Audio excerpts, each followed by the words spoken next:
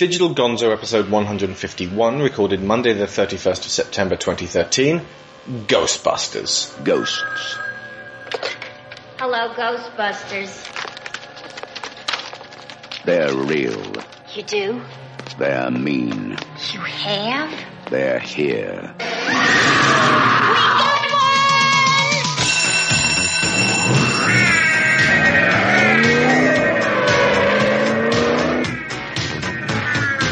Ghostbusters. Hey, anybody see a ghost? They catch the ghost that won't stay dead. They're armed.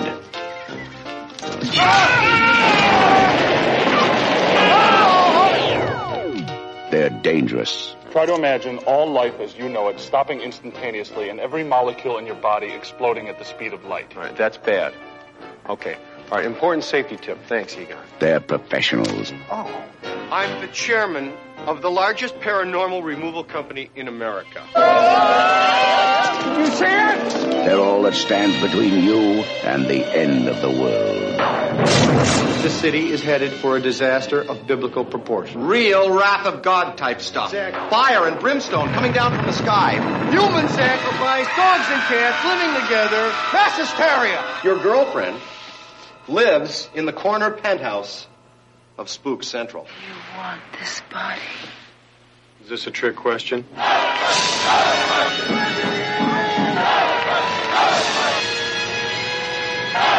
Got your stick. Hold! Heat 'em up! Smoke! Make 'em hard! Ready!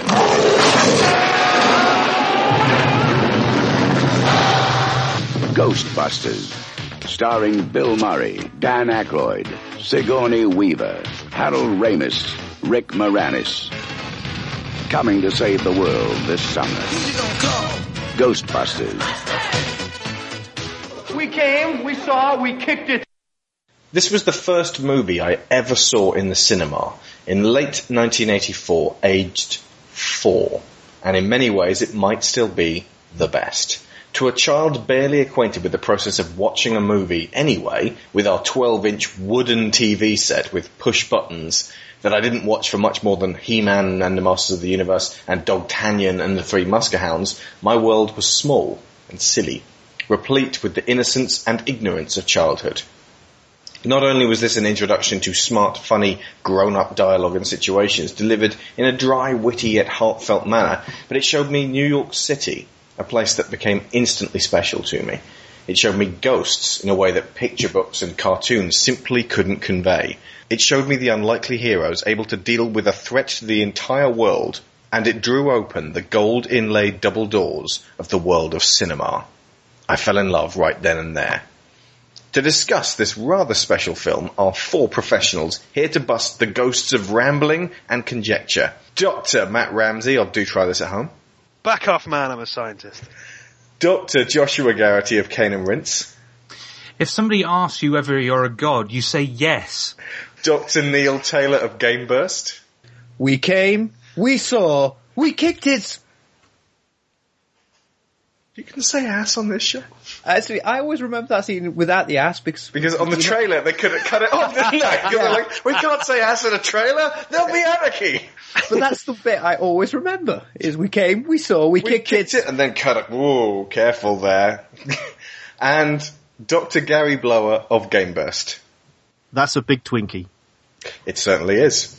So we're going to jump right in and start on the first second, taking you all the way through the film, exploring characters, actors, dialogue, situations, equipment, theories, effects, music, and themes as we go. Next week we'll be covering the much maligned underdog that is Ghostbusters 2, as well as the real Ghostbusters cartoon and the recent video game, which may be the closest we'll ever get to a cast reunion of Ghostbusters 3. Right, so we'll start with the creepy opening. Oh, for goodness sake. Now that's timing. Hang on a second.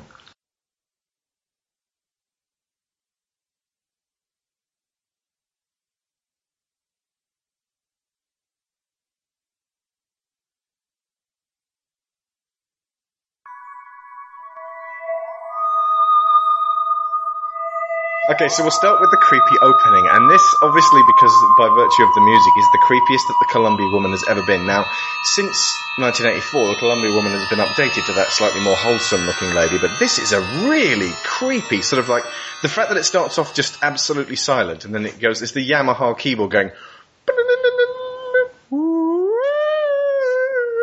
and you've got that sort of shining light that it makes it seem like you're looking already into a portal to another world. This is one of the most effective openings to a movie ever. It's just the logo. Whenever I see it or hear it, I'm looking for like all the VHS scratches and stuff over it, because I see this film so many times on VHS, and so that, you know, like there are certain movies that, particularly stuff from the early 80s, which, you know, I would have watched loads and loads as a teenager. That just immediately evokes it. Now, my daughter watches Ghostbusters about 3 times a week, so I see it a lot. Yes. And every time I see that, I think to myself, it doesn't look right without all the weird pixelated scratching that you get on it. Same as when I get to the 45 minutes and 7 seconds mark on The Name of the Rose, and it doesn't start going fuzzy because the VHS copy got stuck on that bit. I don't know why. I don't know what happens at 45 minutes in, but that. So we start on the library. Actually, we start with the lion outside the New York Library, which I had the great fortune to visit, and looked exactly the same in 1998 as it did here. And the gargoyles are the eyes of the city. This is a constantly recurring theme throughout Ghostbusters, and this lion acts as a stone statue / gargoyle there.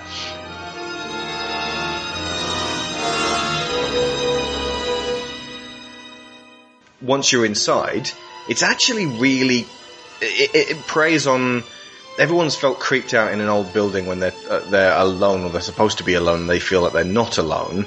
And it's merciless in the way that it sort of puts you into the shoes of this old librarian sort of pottering around through there, and it holds on her. So, yeah, you guys talk about the librarian. This is what you call... This is a great slow build. This just personifies a slow build, and is why practical effects are awesome. They are. Though not necessarily inherently better than CG, they can be used to brilliant effect. This is just how you make the most of what you got, because these are some really simple effects. You know, there's a scene where she walks between 2 stacks, and you just get a couple of books cross over. And it's just done behind her. It's all done behind her. It's fantastic. And it's kind of weird, because it makes me think, what's this ghost trying to do? Shuffle books around. Well, she's a librarian. I think the ghost is a librarian as well. So, you know, you got the books moving, and it's this slow build to... Yeah, well, I don't want to spoil... Oh, it's such a great... You don't want to spoil it. Okay, like, major Ghostbusters spoilers here. That's not nearly 30 years old. I think one of the key things is... I can't remember everything the ghost does. It does the moving the books. It moves the books, and then the cards fly out of the card stacks. Does anyone know how they did this? I was trying to think how they could do it so as smoothly as they did, and I can't think of a way I could work out how to do it, like chunks of them, but I don't know. I can only assume they moved something up behind it. It's compressed air. Correct. Yeah, they had tubes, brass tubes with compressed air behind the cabinets. It was a false wall with guys pushing the shelves forwards and then blowing through they were blowing compressed air through the tubes to flip the cards into the air. It's really effective though, because if we, like film nuts, can't immediately tell how they did it, it's not really a technique that ever really gets used. Not to this kind of creepy effect, anyway. Again, it's that slow build of just watching this lady walk through, and then just that odd bit of the book suddenly playing, and then these drawers pop open, and these cards just go flying up and start raining down, which she doesn't initially notice at first, which is great. One drawer comes out, and then another one comes out, and then the cards start flipping up, and at first it's a really quiet noise, and then as more and more come out, and they all start flying, but it gets this absolute cacophony of noise, and she turns around and shits herself. It still looks great. I watched it Saturday or yesterday, I can't remember which. I thought that looked fantastic. It just looked so like a ghost was doing it. It was brilliant.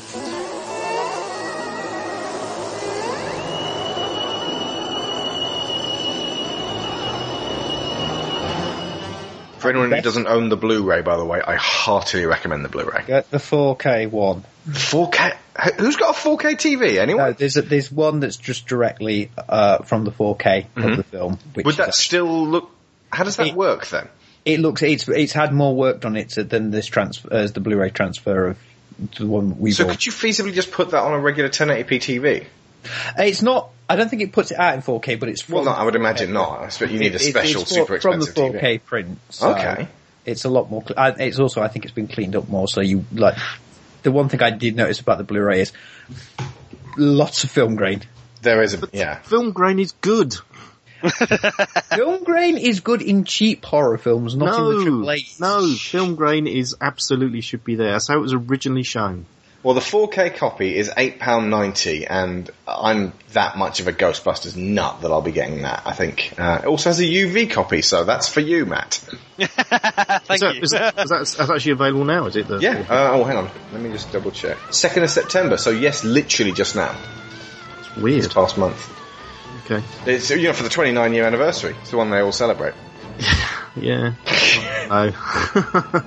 Anyway, so yeah, the old lady is scared, and it plays out like a sequence in a genuine horror movie, and it's not until the exact point where she goes, ah, and there's the scream. If there's something strange in the neighborhood, who you gonna call? Ghostbusters! If there's something weird and it don't look good, who you gonna call? That you realise, whatever happens to her, it's not going to be as terrible as all that. The ghost just scared her. And, ultimately, as a child, I think I was, really kind of creeped out up until that point. And then, because it throws in with the Ghostbusters music, you're like, it can't really be all that bad. Yeah, but that's because we've grown up with that Ghostbusters music, so... Yeah, but I mean, Lyra didn't freak out. She went, hey, there's something strange in the neighbourhood. My daughter She'd was heard the the same. song before seeing the film. Yeah. No, mine was exactly the same. I said to her, just watch out. I said, it's going to be a bit scary. She goes, no, it won't. And she wasn't scared by any of the bits I thought she would be, and she was freaked out by the things that you wouldn't even consider. I mean, child's minds are weird. Tell me along the way, when we get to a bit that she was freaked out. What's her name? Imogen. Imogen. Okay, right. I will let you know what bits Lyra was creeped out by, because there were a few. They're probably the similar, because children do see things that we don't. But right. And can we point out ones where we were creeped out by as children? Oh yeah, because there's a couple. Josh, you all right? You still there? Yeah. I'm just waiting for the bit where I really get to talk. Sorry. Yeah, I'm fine. Yeah. When do you really get to talk? No, when the characters first show up. Oh, right, okay. That's just coming up. Yeah. But one thing I want to point out as well, this is a really great trick that they do. So we've gone through all the special effects. We see the librarian being scared by the ghost. We don't see the ghost. Yeah. Or what the ghost does. Yeah, I think that's a great trick, especially because later on you see her and she's just a woman. So you think, okay, that librarian's just making a big fuss out of nothing. Yeah. Are you kidding me? That is the creepiest ghost I've ever seen. Well, she's just reading the book. Into the yeah, but that's the creepy thing. Oh, you know what? We'll get to that as soon as it's get her, Ray. But yeah, that old lady is like the archetypical ghost for me. That's something that's really unsettling. Interesting that you're scared by puppies, aren't you, Josh? I'm not. Eye torture and what was the other thing? Sharks. Yeah. Sharks are the big one. Yeah. Exactly. Yeah. Sharks are the big one, but puppies are definitely number 2. He's not going to find a shark on his doorstep. Very, very cute puppies. It's not that they're scary. I just find anything that's just overly cute, kind of like, are they secretly evil kind of thing. I don't know. I expect you for the Jaws podcast? Yeah, actually, but just... I'll be screaming for 90 minutes during that podcast. Just doing what the lady does at the beginning of Jaws for 90 minutes. Yeah, basically. Okay, so the next bit it cuts to Weaver Hall. Before you move on, Alex, can we just talk about the logo? Oh yeah. There's quite a key thing about that. Mm-hmm. So when Ghostbusters actually came out in the UK, it'd been out in the States for 6 months already, and they had just had this mass marketing campaign.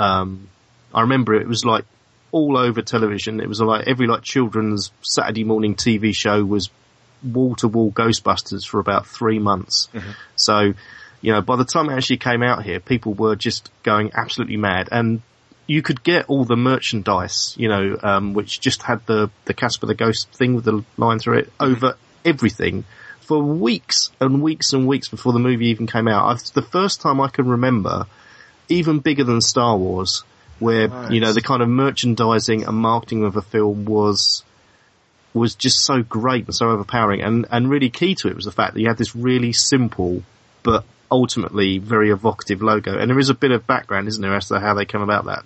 I don't know it. Go for it.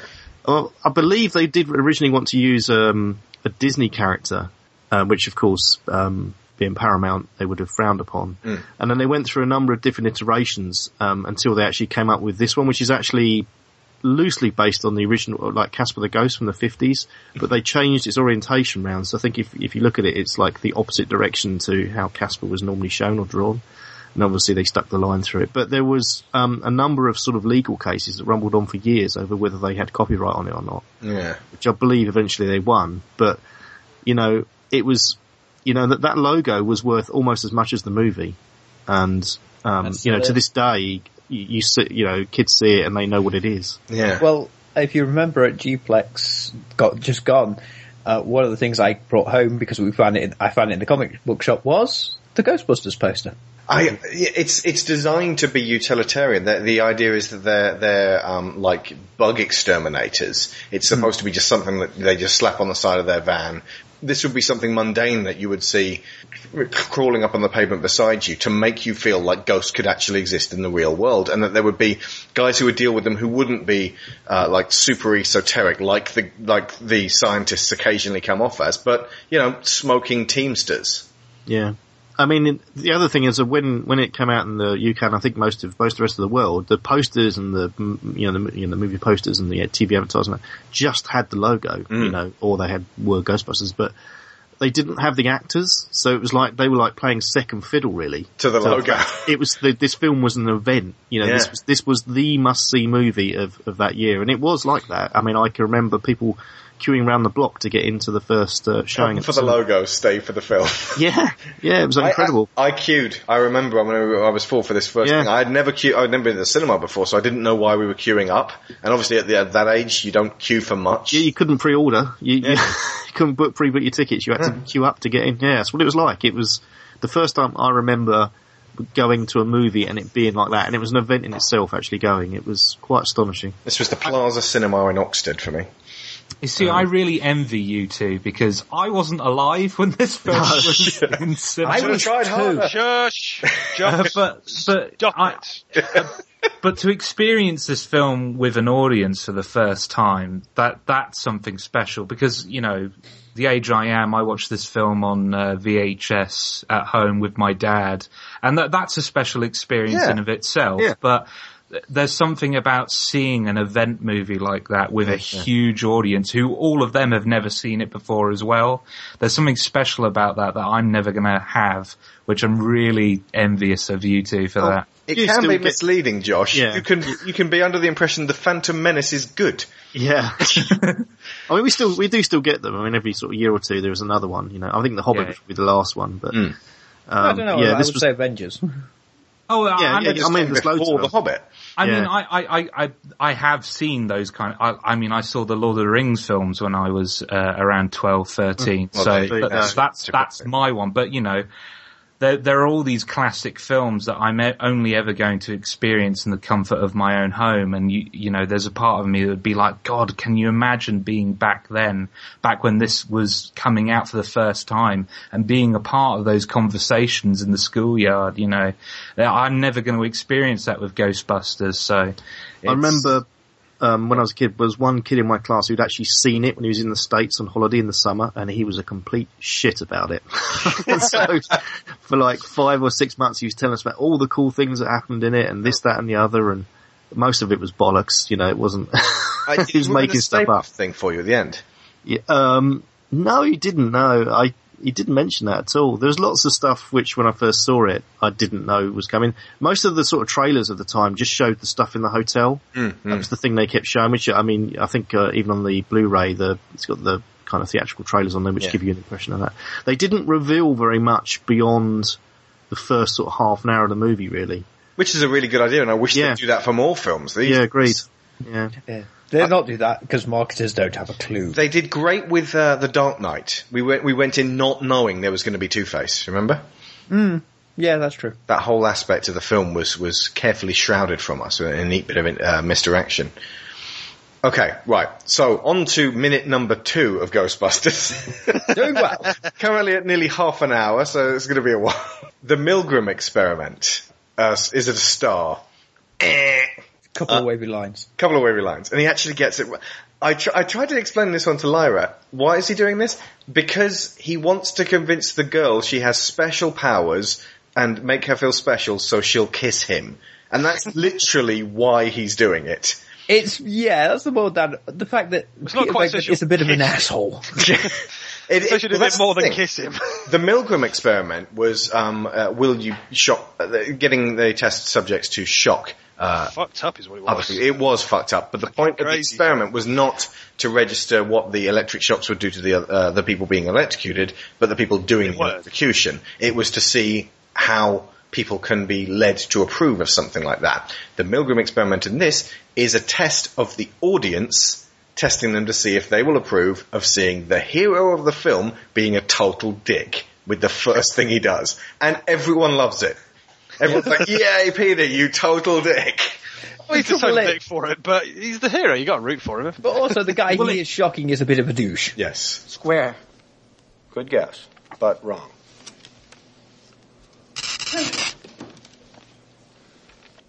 Is it a star? It is a star. Very good. That's great. Okay. Circle. Close. But definitely wrong. Okay. Figure 8. Incredible. That's 5 for 5. You can't see these, can you? No. You're not cheating me, are you? No, I swear, they're just coming to me. Okay. Nervous? Yes. I don't like this. You only have 75 more to go. Okay? What's this one? It's a couple of wavy lines. Sorry. This isn't your lucky day. I know. I'm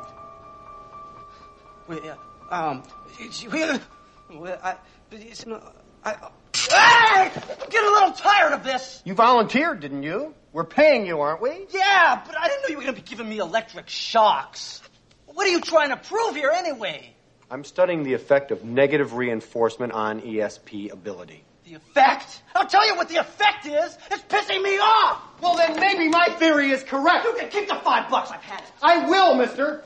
Well, it's mainly because the guy who's shocking that guy is Bill Murray, and Bill Murray is so charismatic that he could just be doing the worst, most deprived thing in front of you, and you'd be like, but he's Bill Murray, though, so I still kind of love him. He has at times been the funniest man in the world, and I posit this is his funniest movie. Oh, almost inarguably, I think. Yeah. I mean, there are films that come close, like Groundhog Day, but this is his high point, I think. So let's discuss Peter Venkman himself. I was going to say, especially when you find out most of the time he was ad-libbing. Yeah, that's the thing. He did a lot of improvisational comedy. The whole script was written, I think I mentioned this on Gonzo before, they retreated to an underground bunker. It was, I believe, Harold Ramis and Dan Aykroyd, and every time they had a good line, they'd give it to someone who wasn't them, so the ethos was make everyone else look good and everyone will look good, rather than just scene stealing like any Jim Carrey film.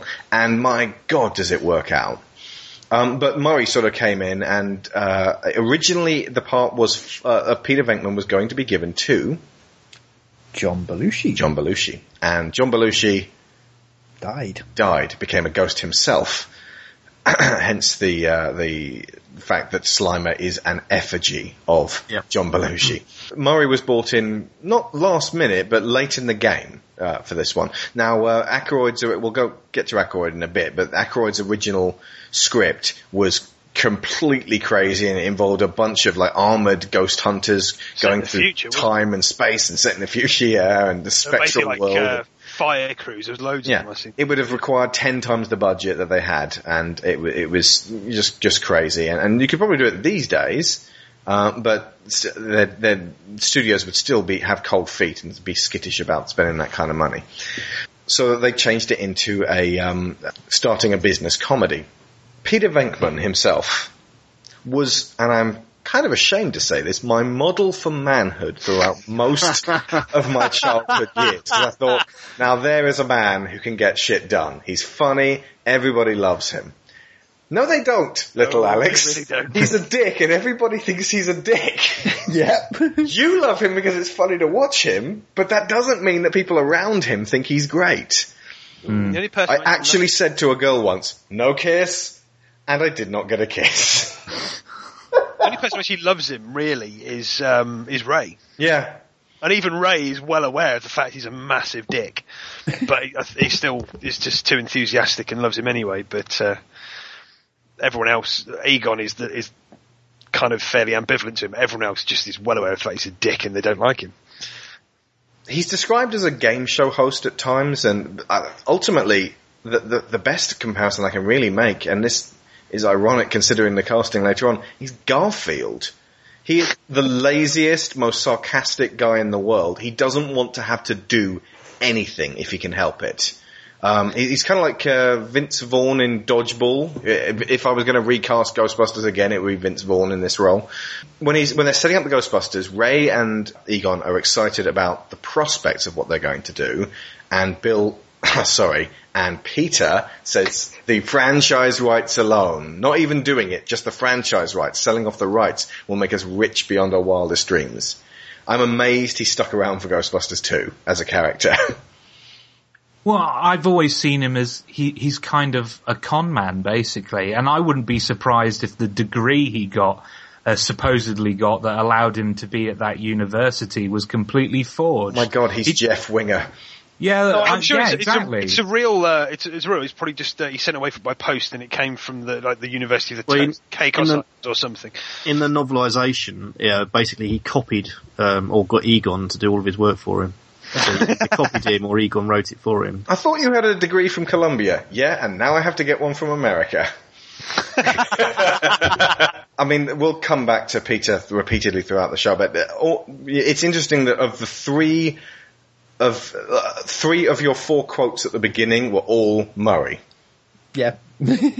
He just so many of the one-liners and catchy comebacks and retorts, and just little odd throwaway bits like when Ray says, this meal here represents the last of the petty cash, and he pauses for a second and says, chew your food, okay? Slowly. It makes it feel more like it's alive and actually happening, because he's reacting to the situation rather than just going, well, it says in the script here that I'm supposed to say, hey. But anyway, yeah, Peter Venkman is it's a great way to start the film off, because they don't bring in Winston until 45 minutes into the actual film, and it actually makes no sense. In a modern day film, Winston would be there from the very beginning to have shit explained to him. Yeah, Winston would be the audience, yeah. And that's what he was brought in for, but they mainly brought him in to explain the bigger shit to him. But Murray's there to begin with as the cynic and the skeptic and the person who doesn't really believe in all this shit. And even when he sees it with his own 2 eyes, he doesn't take it seriously. Yeah, hence it's right here, Ray. It's looking at me. But here's the interesting thing, and Sharon noted this one. He's the first one to go up against Gozer after they decide on the crossing the streams thing. He actually goes, right, let's just do this thing. And he goes up there first. He doesn't, you'd imagine someone like him would just be hiding and cowardly and just let everyone else do the work and put themselves in danger. He puts his life on the line first and foremost for the world. Which is quite funny considering leading up to that moment when they find the stairs, he goes to take the lead, the lightning sort of flashes, and then he sends everybody else first. Yeah. It shows that deep down he does have some courage. It's also that he used his gift of the gab, if you like, his patter, is his defense mechanism. So, what he's doing there is just his instinctive reaction to any difficult situation, which is to try and talk himself out of it, which he does throughout the film. So. Immediately after we meet Peter, and he's made the moves on this not at all psychic girl, despite having dismissed a possibly somewhat psychic chap, because he guesses the wavy lines, and actually, there's another one which he's late on. She guesses a star, and it's a circle, and then the next one he says a circle, because it's like he got the aftermath of the circle, psychically speaking. We meet Dan Aykroyd as Ray, the heart of the Ghostbusters, and the heart of the film. If Ghostbusters has a central core character, it's Ray. While Murray may be the one everyone remembers and thinks about, the lifeblood pumping through its veins is propelled by Dan Aykroyd and his genuine belief in the occult. Well, he's so excited by all of this that you can't help but be swept up in his excitement as an audience member. Like, yeah! Ghosts, this is awesome, you know, and you want, and I felt, you know, throughout the film when things were starting to get bad, I felt really bad for him, because what he must be going through at that moment, because he was so excited to see all of this, and then for everything to go to complete shit is just, oh, okay, my dreams weren't as great as the reality, but yeah, he definitely is the character I think everyone, even more so than Peter Venkman, he's the character that you really get attached to. Yeah. I'm actually far sadder to see him at the beginning of Ghostbusters 2 when they're doing kids' parties. Because that's like everything's dropped out of his world. Well, but Venkman's basically doing this as a skive because he figures he can get some easy, well, he is getting some easy grant money to do this research and just avoid doing any real science and real work. Egon will just do whatever he's basically asked to do because he just wants to nerd out and do science. He doesn't really care what he's doing. Ray's the only one who's really passionate about ESP and psychic phenomena and all the rest of it. He's the only one who really truly believes in it and is at all passionate about it. Everyone else is just there because they're not doing anything else. But he's such a kid about it. He's so excitable. Also, that helps to make things not too scary for us because when immediately after Peter gets slimed, a lot of other kids would be like, oh God, no! Oh, this is too scary for me. But Ray's response is, great! And he's just so thrilled that there's things happen that you're like, oh, it's okay. Peter's going to be all right, even though the sliming happened. And that is actually a creepy moment. And Lyra does start off hiding her eyes, but can't pull them away at that point.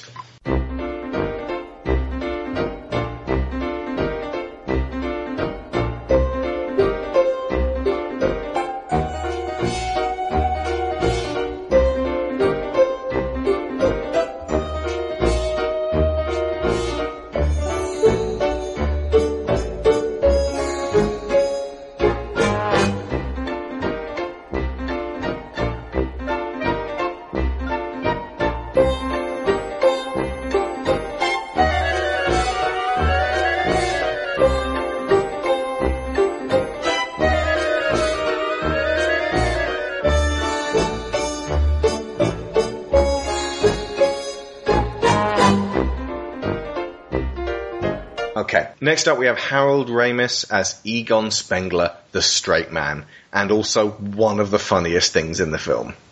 Oh, yes. Because he doesn't get to be immediately outwardly hilarious, especially not to the kids, but he's got so many great memorable lines delivered in a way that's, I mean, not dissimilar to, I was going to say, to Kif Kroker in Futurama, voiced by Maurice LaMarche, who voiced Egon Spengler in the real Ghostbusters. Oh my God, it's the circle of life right there. He just gets some excellent lines of, I collect spores, mold, fungus. I'm terrified beyond the capacity for rational thought. And it's done in such a sort of deep, measured way. I also like to read a lot. Print is dead. And how right he was. He was just about 2 decades early. Yeah, he's just way ahead of his time. And that serves to make Ghostbusters more relevant now. I think having all these different characters also demonstrates one of Ghostbusters' biggest strengths is that it draws humour from a lot of different places. It's not all madcap and, you know, crazy, and it's not all excitable, it's not all sarcastic. Yeah. You have these different characters who are representing a different kind of comedic style, and that keeps the experience varied and it keeps it interesting on repeat viewings because of that. It's not all just this one type of humour. I think this building should be condemned. There's some serious mental fatigue in all the load-bearing members. The wiring is substandard. It's completely inadequate for our power needs. And the neighborhood is like a demilitarized zone. Hey, does this poll still work? Wow, this place is great! And again, there's Ray with his childlike exuberance, probably adding thousands onto the price they could have paid for that place. Yeah, but well, I was never sure whether... That was awesome! Everyone has 3 mortgages these days. I was never sure whether Egon was actually being sly and just trying to drive, because he kind of looks at Peter and then just reels off this stuff and looks genuinely surprised and flabbergasted when Ray just goes for it. I was never sure whether he was actually for once being a little bit sly instead of just completely straight as he normally is, or whether he was just actually the building is that bad. It's kind of odd because, you would expect Vakeman to come in there and try and knock the price down, not Egon. Yeah. Well, they give up at that point because at the end of the day it's Ray's money, so... they see, he comes running over and basically blows any kind of negotiating position they had, and what can they do? It's the baby have his bottle. Exactly. It's almost like Ray would have bought that fire station with the money anyway. Yeah, exactly. Again, they lived in a fire station. That is so cool. That is cool. It also, of course, adds to the idea of them being a public service. Yeah. It's almost like the fire service has now become irrelevant in New York, but my God, ghosts suddenly relevant. But it also leads to the epic scene of the doors opening for the first time. Yeah. Oh, don't get too far. We're still in the library right now. They've only just come out of Weaver Hall. Okay, so back to the library, ectoplasm, and the big scare. Ectoplasm. There's a real-life documented theory on ghosts touching the physical plane and leaving behind a sticky residue. Disgusting. But did anyone, when they were a kid, have the purple ectoplasm with the toys? I had all the different... The trouble with that ectoplasm was, if you got it on carpet, it used to pick up the fuzz. Yep. Or jeans, it wouldn't come off the jeans. Yeah. Or if you smuggled it home in your sock because your mum said you weren't allowed anything disgusting, then actually put your sock on like an idiot. Ew. What did you think was going to happen, Alex? What is it about 80s toys all having slime, though? Because even turtles had slime. Yeah. Especially turtles had slime, but the turtle slime was way more runny. I remember I borrowed some slime from a friend at school, and can I borrow a cup of slime? It was a new pot, and it ended up back in its pot, and there was only half the amount. So I mixed in a bit of water, and then a bit more water, shook it up, and it was very runny after that. It was like just giving someone back a key of cocaine, half cut with baking soda. There's some water in this. The best thing with that slime was just if you had the fire station itself, you could pour it in the top, and it'd go through all the floors, and you could slime the Ghostbusters. Oh, that was awesome. I want a fire station again. There are kids right now going, slime? So just Google images, ectoplasm toy. Okay, the ectoplasm, Egon, your mucus, that bit, and the bit where Peter reacts to the slime is exactly what I do when I get slime on me and just toss it all over the place. Yeah. Yeah. So, and again, it's, later on in the, after Slimer, that they call back to it. That's great, Ray, save some for me. Yeah, then the Ghostbusters encounter the proper library ghost, and you see her. Now, I will go back to what I previously stated. This old lady is really bloody scary to me. Yep. I'm not sure why, but the idea of an old lady quietly watching you as a ghost is so much scarier than any kind of big demon-faced greebly thing which actually tries to scare you directly. I think now, watching it this weekend, it was very creepy, but I think that's largely because I know what happens next, and I know, so that's why it's that sort of air of menace. It's something horrible is going to turn up, and it's such a sweet old lady that just kind of looks around and goes, and just carries on reading. And the shush is way too loud as well. Yeah. Hang on, she's way down there. That shush shouldn't have been that loud. That gives you a slight preeminent sense of her awesome power. But then when the sort of get away! I mean, for a start, they ramp up the tension brilliantly by having them sort of like try to approach her and then it doesn't work and then start and then there's wind blowing in their face like they're up against an ethereal plane.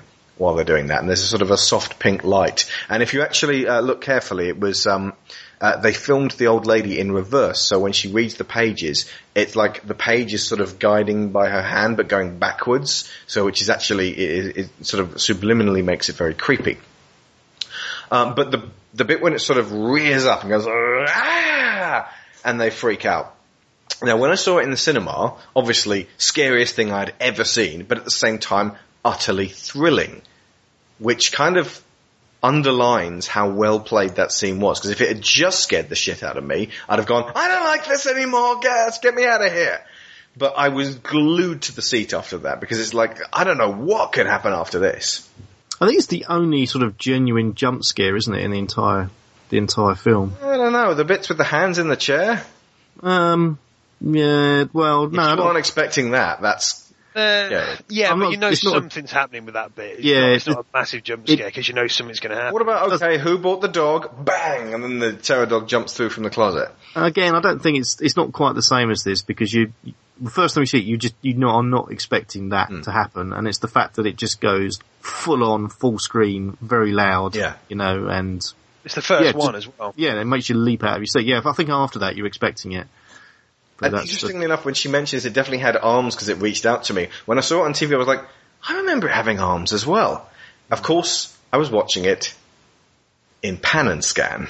Oh, yeah. And they had to take it out, so the arms out. So basically what you got was an old lady suddenly becoming a lot taller with a monkey head, but no arms at all. So that somewhat diminished it. So I didn't actually see the arms until the 1999 DVD of it was released. That is a long time to watch Ghostbusters. That's 15 years of watching Ghostbusters with You didn't get the widescreen video? The widescreen? No, I didn't. I don't think that was available until quite late. I think I just had the TV edit and just kept watching it over and over again. I had the double one. It was Ghostbusters and Ghostbusters 2.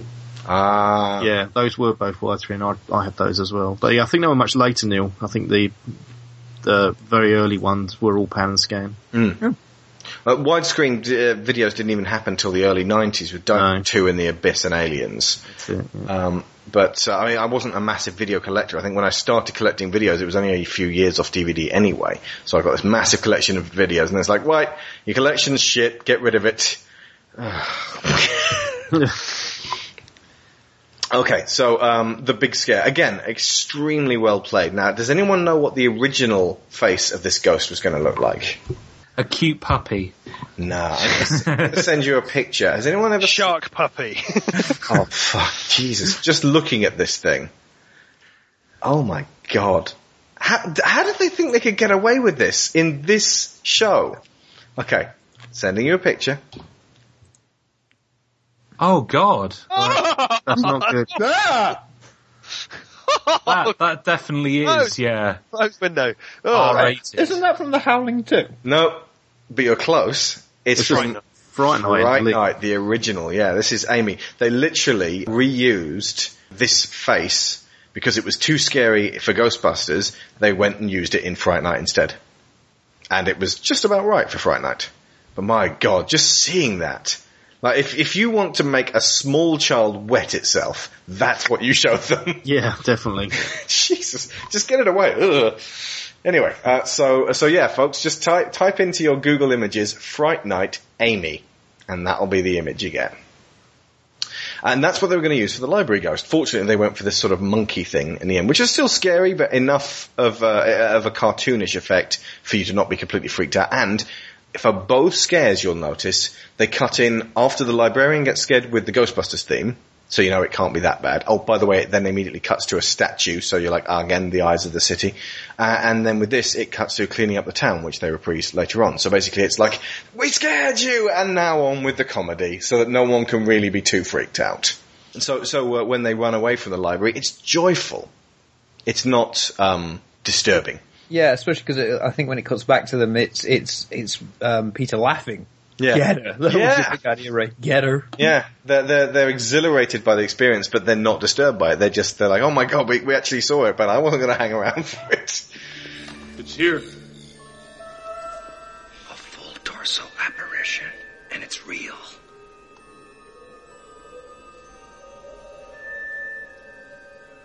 So what do we do?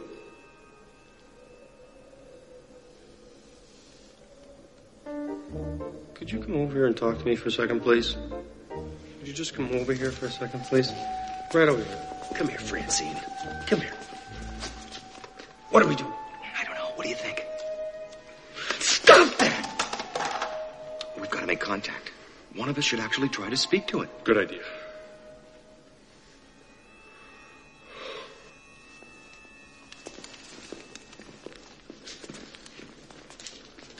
Hello.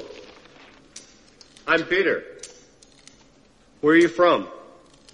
Originally.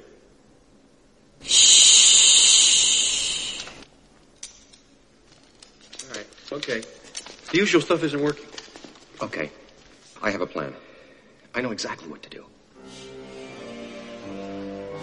Now stay close. Stay close. I know. Do exactly as I say. Get ready. Ready? Get her!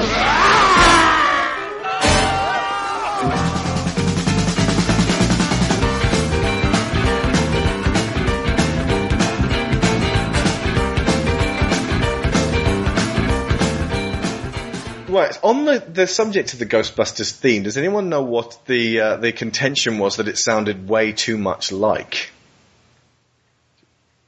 No. Yeah, you're Huey close. Lewis in the News? It's Huey Lewis in the News, yeah. Did anyone know the name of the song? I can't remember. It's called I Want a New Drug.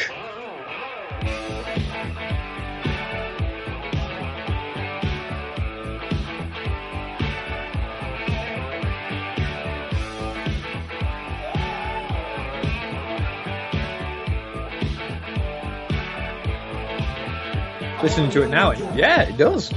Jesus, it totally is. Do you know what it also reminds me of? No. I don't know if you listened to the Turtles episode. Pizza Power.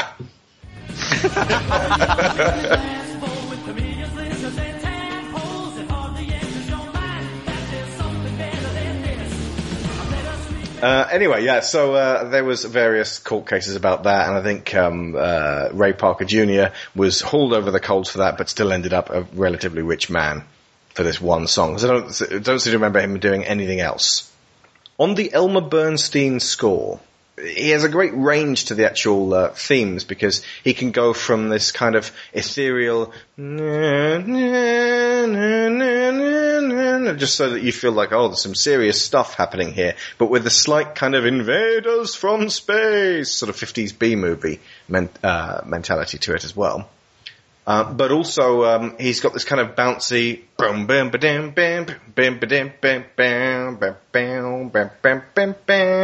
which kind of reminds me of like the Three Stooges type, like, you know, oh, what are the boys going to get themselves into next time? I mean, talking about the score, I mean, I did have, and I still do have actually, the album, which, that was one of the first things I bought as a kid. And it does have, quite an eclectic, but also very memorable, you know, collection of tracks, which even some slightly bad British ones on there as well, like the Thompson Twins. Yeah, there's too many pop songs and not enough score in that. This was standard for soundtracks in those days. There's at least one which is so briefly in the movie. I can't remember which one it was now. It's playing on someone's Walkman. Yeah, that's it. Out of Weaver Hall.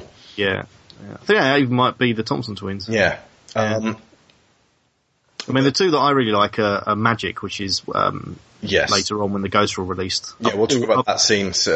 I've always loved that piece of music. Me too, yeah. Saving the day, come on. And saving the day. Clean up the town, yeah. And saving the day, yeah. Those and Ghostbusters are awesome. There was a Laura Branigan song in there. It's gonna be a hot night. Oh, that's at the party. From Lewis's party, yeah. Which is less relevant to the film than a bit more of Elmer Bernstein's score. We only got 2 tracks. One on just sort of the general Ghostbusters bouncy theme, and one from Dana, sort of romantic type stuff. So yeah, you know what? Let's go to Sigourney Weaver as Dana Barrett, actually.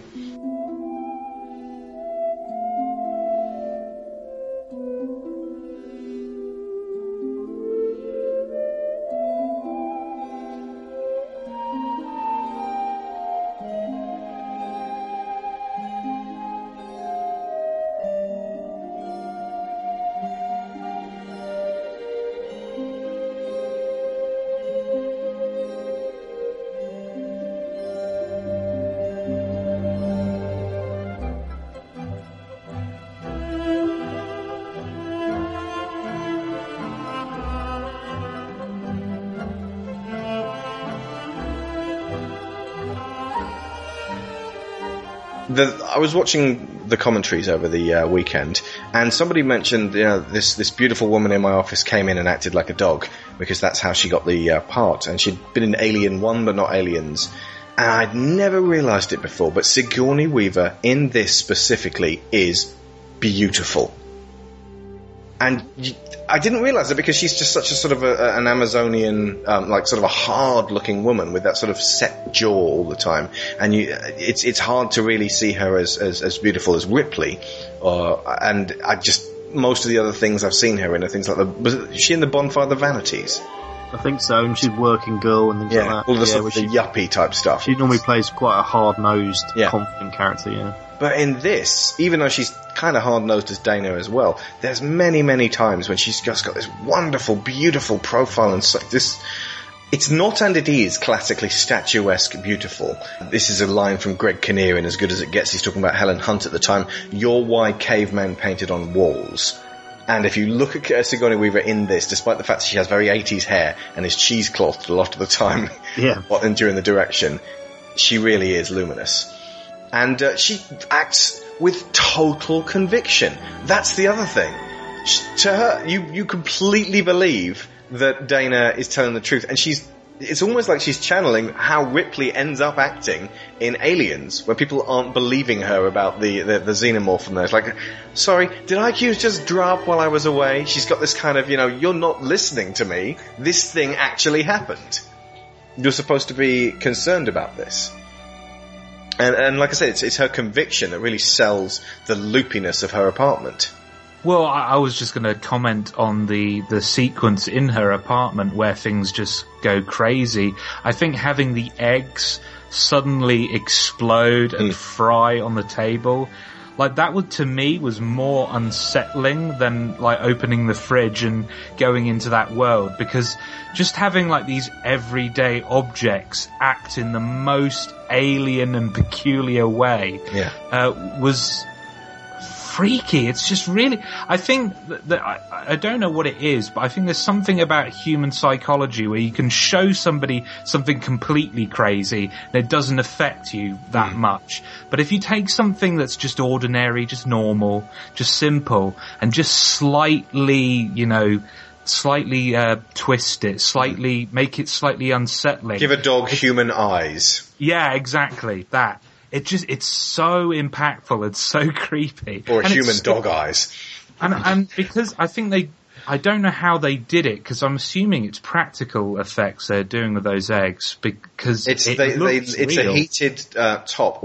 It's just literally, it heats up and it's a grill. However, I don't get how the cardboard doesn't burst into flames and the plastic packaging of the Stay Puft marshmallows doesn't melt. Yeah. It's probably not cardboard and plastic, or there's something underneath it to stop that happening. Of course. Yeah. But it looks like it. Yeah. It's, again, really effective, very clever practical effects. I'm not quite sure how they managed to get the eggs to sort of burst out, though. Probably squids. There's always, yeah, but I mean, they look like actual eggs the way they break, but they're not actually breaking them. So unless they're sort of half an eggshell and they're basically, I don't know, compressed air again, maybe. I don't quite get how they made it happen, because it looks like somebody's just crushed an egg in their hand, but there's no hand. So again, very, very good practical effects. And yes, it is creepy as hell. Yeah. Very unsettling to see it happen. Again, as with the library situation at the beginning, it preys on your sense of paranoia when you're alone. When you're very much alone in a house, and specifically if there's no music on and nothing happening, the silence becomes very loud. Now, depending on what kind of person you are, a lot of people are very happy like that, but I tend to want to be busy all the time. But yeah, actually another film that does that extremely well is The Sixth Sense, which takes completely the opposite view on ghosts.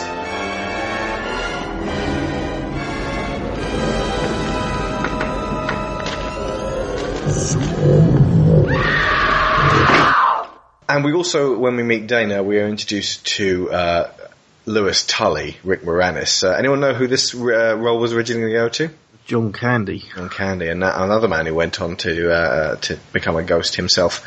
He was trying to play it as a German man with Alsatian dogs.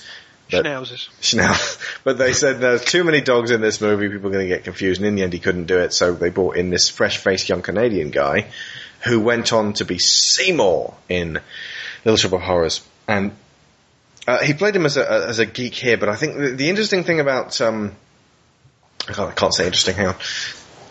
The telling thing about Lewis is how easily distracted he actually is, and how obsessed with minutiae he is. He starts dancing with this girl and then immediately goes to answer the door at his party, that he's not really going to commit to any one thing.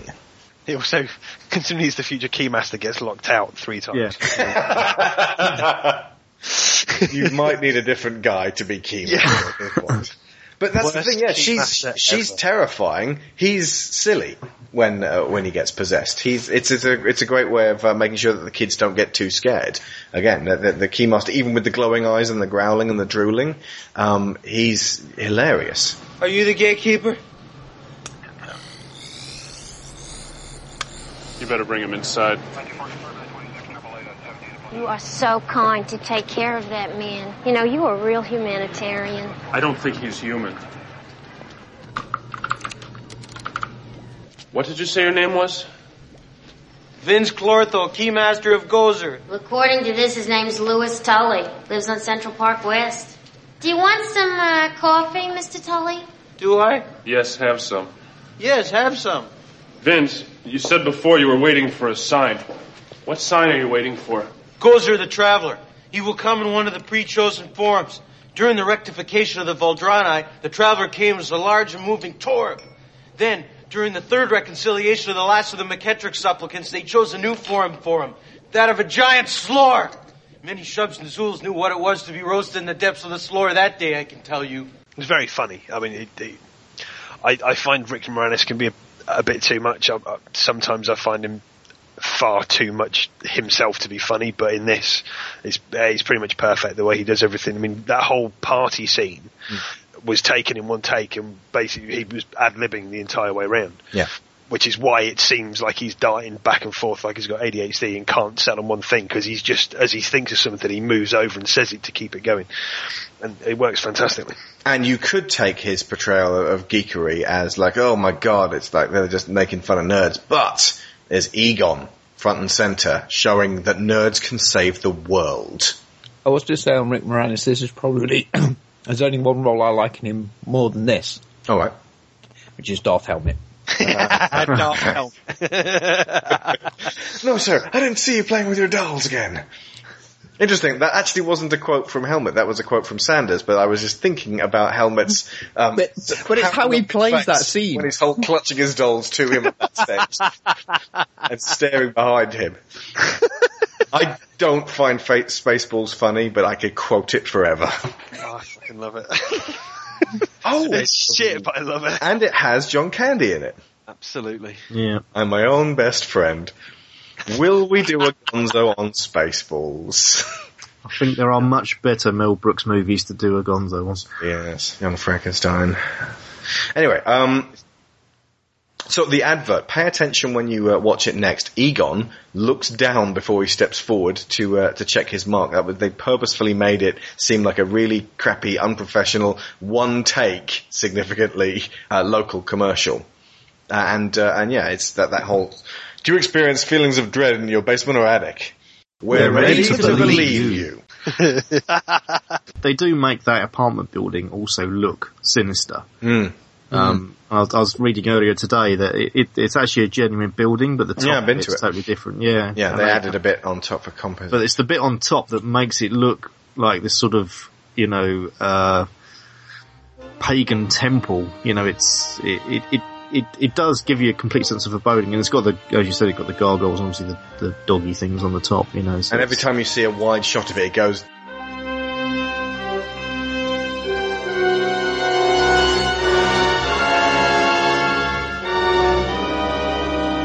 It just looks out of place, doesn't it? It looks like this giant gothic tower. Like no one in New York's gone, hang on a second, that thing looks terrifying. It's like Dracula's castle. Yeah, I mean, they could have gone too far with it and made it look like something from the Munsters, but, I think it does successfully look like the sort of building that would have a darker history. Could have been designed in like the 20s or 30s, as they say, and people would have just gone, yeah, that's fine, it's part of the Art Deco scene. Yeah.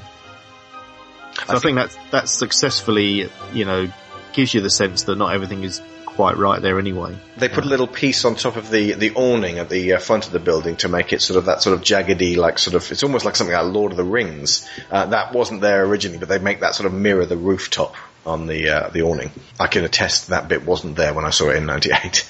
Some friends of mine went to see the Ghostbusters fire station. I don't know what the flip I was doing during that day, but I didn't go and see the fire station, and now I kick myself 1,000 times. You had obviously taken your stupid pills that morning. I had. I think I went shopping in Virgin Megastore and bought the This Is Spinal Tap soundtrack. Something I could have done in England. True, but This Is Spinal Tap soundtrack is bloody awesome. Let me tell you what other things I did in New York.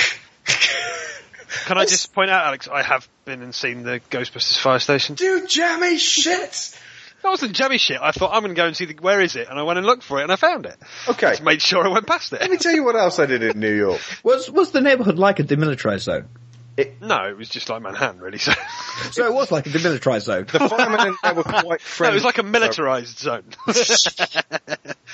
Other things I did while I was in New York, I saw Lost in Space.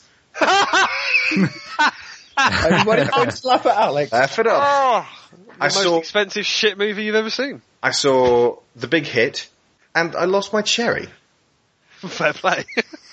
You talking about an actual cherry? Did you just drop a cherry and went, I've lost, my I'm last not going to cherry. go into it, but no. It's my metaphorical cherry. But the Big Hit, God, I wouldn't watch that for 3 seconds now if it was on TV. It's one of the worst films ever.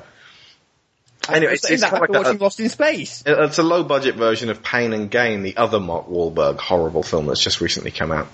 Things I did in New York, went up to the top of the Empire State Building. Mm-hmm. Yeah, I did saw that. The Ghostbusters thing, went to Staten Island on the ferry and took photos of the Statue of Liberty. All that stuff is what I did. I also went to the Statue of Liberty in Staten Island. I went to that restaurant where Lewis ends up being chased by the terror dog, and I hammered on the windows. I went, "Let me in!" And the concierge did this at me. Do you remember every day that happens about me? I was tempted, but there was some kind of event going on. There was people fucking everywhere, so I didn't go near it. It's the equivalent of going into the fudge kitchen and going, "Did you pack that fudge yourself? Your fudge packer!" So yeah, it had the same kind of, yep, well done, sir. No one's ever done that before today. Going on. Back to Dana's Kitchen. Stay Puffed Trifecta. This is the first appearance of the Stay Puft Marshmallow Man. Look very, very closely, and he's on the packet of Stay Puft Marshmallows, which, by the way, and I didn't find this out until way later, did not exist. Yep. They made it look, they gave us some sort of brand recognition throughout the film, so you felt like Stay Puft Marshmallow Man was actually a thing. Of course, when I was a kid, I never noticed that either of these two ones coming up, and I didn't realise that Stay Puft wasn't a brand. But then again, it was America. They could have had a million brands that they name-checked then that actually did exist that I wouldn't have known about. I always assumed it was a real brand, but kind of disappointed to find it wasn't really. Yeah. It is now, sort of. OCP, Omni Consumer Products, made some extremely expensive but delicious marshmallows in the Stay Puft brand. Collectible marshmallows. But does anyone know what the second appearance is before, obviously, his third appearance is in person? Billboard, isn't there? Yes. When the ecto containment unit gets shut off and the light explodes out of the top of the fire station, it cuts to a wide shot and he's there on a billboard, just hammering it home. Okay, so the inside of Dana's fridge is actually really quite eerie and creepy. I'll mention this as well because the idea of this sort of this other dimension being in there and sort of being mostly clouds and with some architecture and demons and things, with that music playing, it's like, again with his Yamaha, Elmer's kind of touching the spiritual plane as much as they could in the 80s. There's certain keys you can hit, like F sharp, which kind of have an otherworldly, ethereal sense to them. That hang on, F sharp is somewhere in or around those two, approximately. F sharp. We're also learning that Alex cannot carry a tune. Fuck? Well, I can carry an F sharp tune because, anyway. This is what a nervous breakdown sounds like, listeners. Alex is having one as we speak. Anyway, I'm just getting it at the moment, but yeah, There's certain soundtracks which I'm not dissimilar to Dan Aykroyd in that, not that I believe devoutly in all that sort of stuff, but I'm fascinated by it. And the idea of just brushing against the plane between realities is of extreme fascination to me. Annie Potts as Janine Melnitz, moving swiftly on. Some much needed cynicism. Otherwise, perfectly enthusiastic film. She's very good. As we said, I never really appreciated how good she was in this role until I watched it as an adult, really, because she's kind of not really at the forefront of things. But the way she does that, just really sarcastic, just deadpan, doesn't give a shit about anything. She's just doing the job. Delivery, it's so much funnier as an adult than it ever was as a kid. They made her so much more ditzy in the real Ghostbusters. Yes. With that punk hair. And she does get the great line later on with the Ghostbusters, what do you want? Ghostbusters, what do you want? Her best line is, do you believe in UFOs, astral projection, mental telepathy, ESP clairvoyance, spirit photography, telekinetic movements, full trance mediums, the Loch Ness Monster, and the theory of Atlantis? If there's a steady paycheck involved, I believe in all those things. Yes, it's that little speech where she's like, these guys talk about it all the time. I seen the ghosts coming in and out, but nothing surprises me. All I know is I've been working all week and I haven't had a break. I mean, effectively, she's kind of the conduit between Ghostbusters and people, so they should pay her a lot more and treat her with a lot more respect than they actually do. Because they could be losing jobs left, right and centre because she's pissed off. But then again, it's not like you can just go, we'll just get some other Ghostbusters to deal with these, because they are literally the only ones.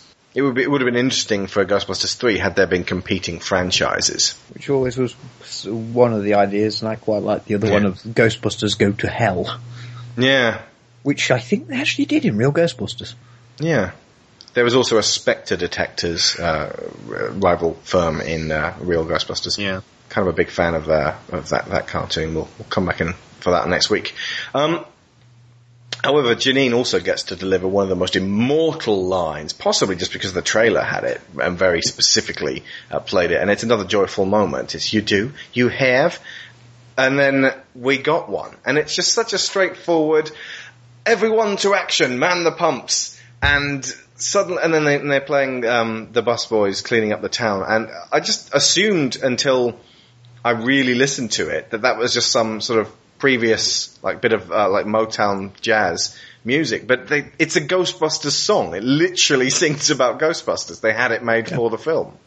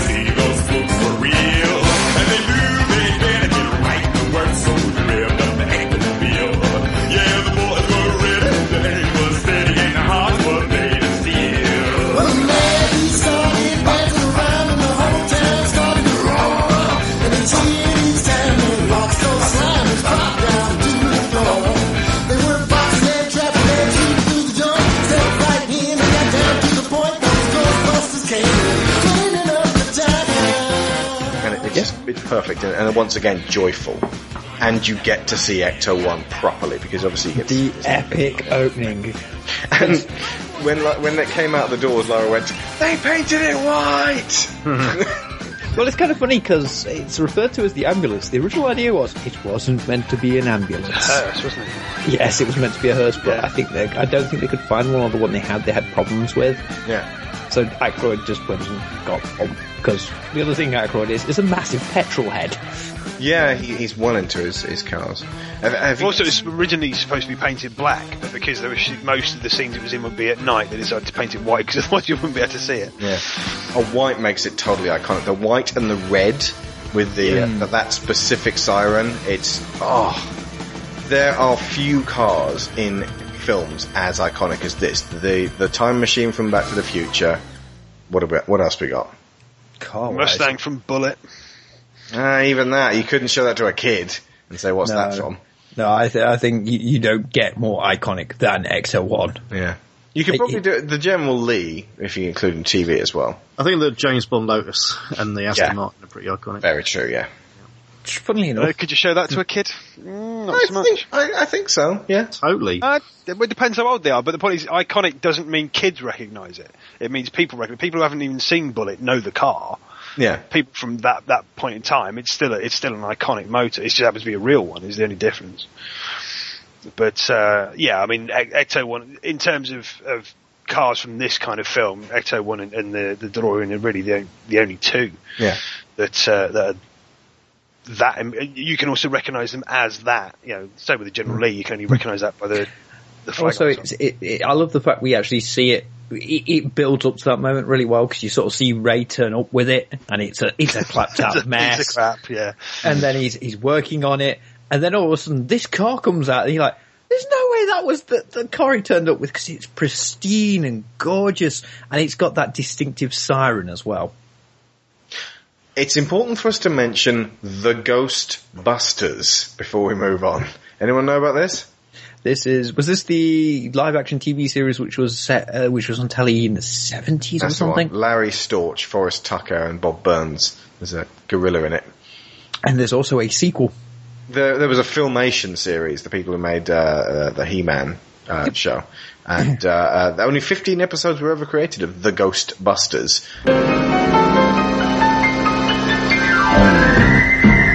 We're the Ghostbusters. I'm Spencer. He's Tracy. I'm Kong. We're the Ghostbusters. We're clever, courageous, and strong. Your sleep has been haunted with whispers and rattlings. Your blood has been curdled. We know what to do. Your skin has the creepies. You wonder what's happening. You're safe in our hands. We will take care of you. We're the Ghostbusters. Spirits and demons. So let's get this one cleared up, because there's a lot of people talking about how Ghostbusters is a reboot of this. Ghostbusters is in no way related to the Ghostbusters TV show from 1975. 13 episodes, 2 men and a giant gorilla, looking very much more like Mr. Bolo from The Mighty Boosh. 10 years passed.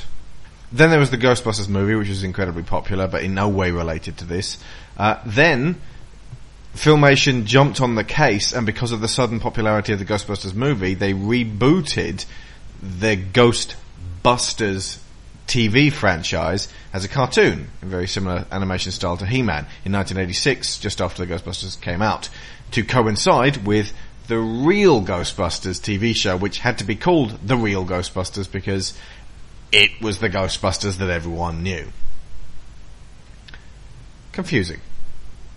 Especially to a bunch of ignoramuses on YouTube complaining that Ivan Reitman and company, in rebooting Ghostbusters, completely changed it. And that the original is far better than Bill Murray, Dan Aykroyd and Harold Ramis in boiler suits.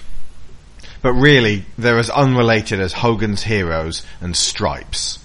It's just a name. There was no rebooting, aside from Filmation rebooting a dead TV show that nobody liked at the time, to capitalise on the real Ghostbusters. Put it this way, if there'd been as much love for Spies Like Us, starring Chevy Chase and Dan Aykroyd, then suddenly I Spy would have been brought back to the TV in cartoon form. I have actually seen the other one, or Hot, so any good? The animated one. It's no, really. The reason I can explain this. The reason I saw it, we had I think it was Hollywood Video. Yeah. and I saw this thing that said Ghostbusters. So naturally, being the child that I was, I thought it was the real Ghostbusters. Imagine my shock and surprise when it was not the real Ghostbusters, but this weird thing with a flying car, a gorilla, and 2 men. Was it the live action one or the animated one? No, it was the animated one. Oh, right, okay. I kind of want to track that down and see if it was as bad as I remember it was. There were various legal disputes back and forth, but ultimately the one that made a cajillion dollars won out and became the recognizable face of the term Ghostbusters. There was also Spookbusters. Anyone know this? No, that one I don't know. It's a 1946 film starring the comedy team of the Bowery Boys, now long forgotten by most people. It's pretty much the same scenario of a bunch of guys set up shop as effectively waste disposal men, and it was just done for a bit of fun. It wasn't done with anywhere near the scope of Ghostbusters. But it's just important to know that there were others that attempted this, just didn't in any way near succeed. And if you think about it, there aren't any. There's since Ghostbusters, there have not been anybody attempting this concept. The closest you're really going to get are things like Men in Black and Hellboy, which deal with aliens and supernatural phenomena in general. I always like the quote that came out when the Social Network was popular. Yeah. Because everyone referred to, what was it, Ghostbusters, the most successful movie about a startup company ever. Because It essentially is. Yeah. Actually, now that I mention it, Hellboy does really carry much of the spirit of this onwards. And if Ghostbusters was sort of a secret government organisation, it would be the BPRD. I mean, how big could it be? There is no such organisation. BPRD headquarters. What are you supposed to be, some kind of a cosmonaut? No, we're exterminators. Somebody saw a cockroach up on 12. That's gotta be some cockroach. Bite your head off, man. Going up? I'll take the next one. Okay, so does anyone know how the particle accelerators work on their backs, the proton packs? They're nuclear, that's all I know. Every one of us is wearing an unlicensed nuclear accelerator on their back. Oh dear. Where Egon turns Josh thought he'd get in there first. Yeah. I read up on the science, and then I read it again, and then I tried to write it out in simple terms. The theory is ghosts occupy the bits in between the positive parts of the atom. So, when the Big Bang occurred, there was... Oh, physicists are going to be smacking their heads. Am I going to get a headache again? Yep. I knew you'd complain about this, but... when the Big Bang occurred, everything became either matter or antimatter. And if you go to... I think Dan Aykroyd said this one, that every atom itself may seem solid, but it's effectively all sort of... It is vibrating so fast so as to feel solid, but it's actually, there's a huge amount of empty space in every atom as well. The ghosts occupy that empty space. The particle throwers throw positively charged beams upwards and outwards, which latch on as like the positive side of a magnet to the negative side of the ghost's makeup. So basically, in effect... What the Ghostbusters are doing are throwing out a fishing line with a magnet on the end and then trying to wrangle the ghost towards the trap, which doesn't... You said that in the first place. I can follow that. Fishing line magnet. Like putting too much air in a balloon. That's... I was trying to point out that there was some actual genuine grounding of science behind it, but Aykroyd himself has said that if you could actually develop this thing, it would cost trillions of dollars. And its actual monetary applications would be fairly low. Except for standing everyone that tried to carry it. Yeah. It's not dissimilar to a collider of some kind. Some sort of super collider. Yes. The one that's city-sized in Switzerland. Not backpack-sized. That's the thing about it. When they throw out those particle beams with their neutrino ones, they're fishing. They're not blasting aggressively. It may seem like they're causing all this kind of devastation, but there is an element of chance about the whole thing, and they're sort of trying their luck to try to get the ghosts. It's not like a straight laser beam. They're not just firing at the ghost to destroy it. It's wrangling a ghost. You're trying to lasso it. Yeah, they're like cowboys. Mm-hmm. So it's wonderful imagery there. You know, it's just occurred to me we really haven't had a completely successful test of this equipment. I blame myself. So do I. No sense worrying about it now. Why worry? Each of us is wearing an unlicensed nuclear accelerator on his back. Yep. Let's get ready. Switch me on.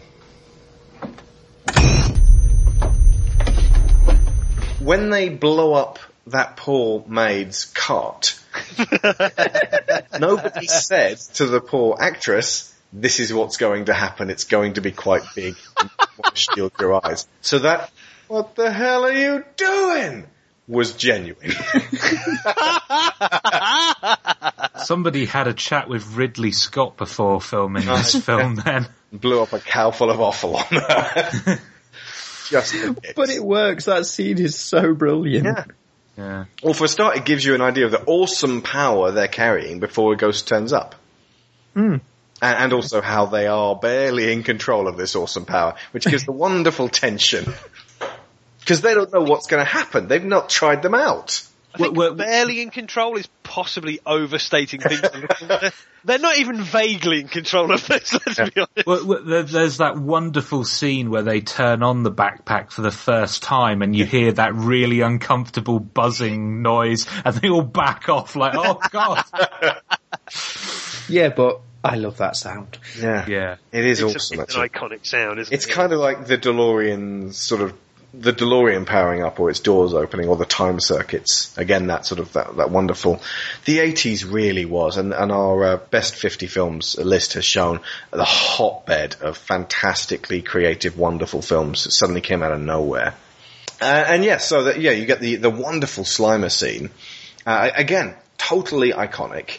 And, enough to just make you a little bit weirded out if you're a kid. You're like, oh, what's that thing? Because it's the first time you've actually seen a ghost properly staying still for a few moments, because obviously the library ghost didn't play ball. And this is one that they could possibly go for. And he's not, if you know Slimer, he's not the least bit threatening. We should call him at this point really the Green Ghost, because they didn't know he was going to be as huge as he was or become almost like a mascot of the series. Originally called him Onion Head. Yeah. It was only in, I think it was Ghostbusters 2 they called, in the cartoon after Ghostbusters 2 they called him Slimer. Yeah. And, oh no, hang on, the cartoon was before Ghostbusters 2. It's in the cartoon he's called Slimer. Yeah, and then in Ghostbusters 2 they had to, I don't know if they actually called him Slimer in Ghostbusters 2, but they actually call him by name, but he's around the place and they're not like, he's just hanging around the Ghostbusters by that point. They never refer to him or act like they do in the real Ghostbusters, but he's not there. A main character. And he obviously helps out in sort of the final a little bit, which is quite funny. Yeah. Okay. So, first off, Slimer sliming Peter, like I said, extremely unnerving when you're watching it for the first time as a child. Oh my God, what's gonna happen? Oh no. But then he slimed me. It's like this sort of, it's funny. Straight after that. So it's like, again, they're working brilliantly with tension and humor and tension and humor. It's like a reverse horror movie where they go tension. I suppose actually it's exactly like a horror movie, only the humor tends to be derived from the horrible amounts of splatter that it's... No, it does work on the same principles as a horror movie. They just go for a different payoff. Yeah. The payoff is the comedy, whereas a horror movie, the payoff sometimes is the kill or something. Yeah. So it's actually a really good study because done a different way, Ghostbusters is a really bloody scary film. Beckman!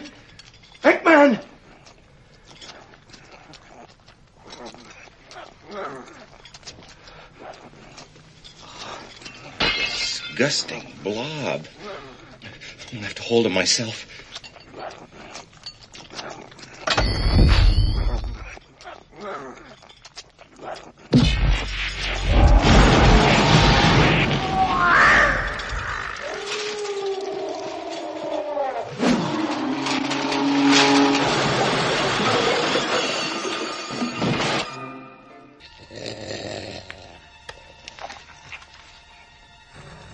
Come in, Ray.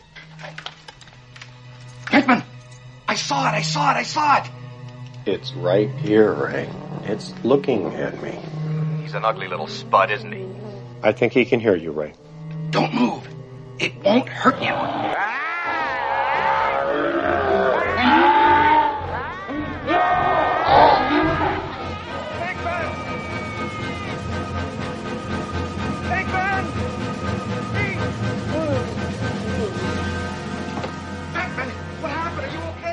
He slimed me. That's great! Actual physical contact! Can you move? Ray, come in, please. That feels so funky. Spengler! I'm with Venkman! Oh. You got slimed! That's great, Ray. Save some for me. You'll notice that the Green Ghost feeds his face all the time, but when he actually drinks, I think it's a beer later on in the dining room, it goes right through him, which implies that that all the food is doing that too, or he's just eating it like Cookie Monster. He's going, and it's flying out of his mouth. I think actually you do see it go through him as well. Yeah. But. So it's like he's compulsive beyond the grave, but he's not actually gaining any kind of sustenance from this. Given who that ghost is meant to be as well. Yeah, it's basically Bluto. Bluto, yeah. It's just eating. It's John as well, so. So that's a nice, sweet little love letter from one partner to another from beyond the grave. Mr. Smith, quickly, I want that door open now. Don't stand over there. We came, we saw, we kicked its ass. Did you see it? What is it? We got it! What is it? Will there be any more of them? Sir, what you had there was what we refer to as a focused, non-terminal repeating phantasm, or a class 5 full roaming vapor. Real nasty one, too. Now, let's talk seriously. Now, for the entrapment, we're going to have to ask you for 4 big ones, $4,000 for that. But we are having a special this week on proton charging and storage of the beast, and that's only going to come to $1,000, fortunately. $5,000? I had no idea it'd be so much. I won't pay it. Well, that's all right. We can just put it right back in there. Thank you. We certainly can, Dr. Venkman. No! All right. Anything. Thanks so much. Thank you. Hope we can help you again. Coming through 1 class 5 full roaming vapor. And this is really the perfect example of the catch and trap operation. So that then during the montage, you don't really need to see them do much more. It's just they've already given you proof of concept. This is what the Ghostbusters do. This is how an operation should run perfectly. And then they feel free to charge $5,000 because literally no one else can do what they do. Although doesn't Winston say something along the lines of this job is definitely not worth $11,500 a year, which to me suggests they're not paying him enough. Even adjusted for inflation, that's a shitty wage. Yeah, but how big is their electric bill? Yeah, bear in mind they have got a lot of overheads to cover. The mortgages alone. That's true. Although they probably could have got a better rate had Ray not screwed. And also they probably need to pay off a lot of government officials after the Walter Peck incident. So you get the montage and they're going through that, which again adds wonderful flavour to the actual event. And it makes it feel like an event movie. Now this being set in New York is very significant because it means they were actually driving around and they were known from Saturday Night Live. They were sort of ingratiating themselves upon the people in New York, and they'd go and eat in costume and they'd drive around in the Ecto-1. And like the bits where they were filming at Rockefeller Plaza, they didn't ask any planning permission. They just sort of pulled up and then got the camera and then just guerrilla filmmaking, charged down there with a smoking trap. And just those people looking at them are looking for real. They're not extras. You get the little shots from Time magazine. They actually did this with Iron Man, if you remember, at the beginning of the first movie. You get lots of shots of Tony Stark on magazines, which makes you feel more like it's part of the real world. And then we cut to Ernie Hudson. Hang on, before we cut, the really probably shouldn't be in the film, and actually if they made it today, they really definitely wouldn't put it in there. Oh, you're talking about Blowjob Ghost? In the TV version, of course they cut it out, because it's like, we can't show this to kids. Ray gets a blowjob from a ghost. Lyra laughs her bottom off at that moment because he goes all cross-eyed. She doesn't get that he's basically being sucked off by a ghost. Or at least dreaming about it. He's dreaming about it. Yeah. Although later on in Ghostbusters 2, there's that bit where it's like, you slept with it? Regarding the ectoplasm. Oh, yeah. So it's like, yeah. Then we get to meet Winston Zeddemore. Like I said before, he's he's been described in the comic as the heart of the Ghostbusters, and Ray was described as the hands. I think Ray is the heart, and Winston's actually like the conscience or the ability to actually relate to real people. Because say that, but going back to these films, they don't really do anything with Winston. Not really, no.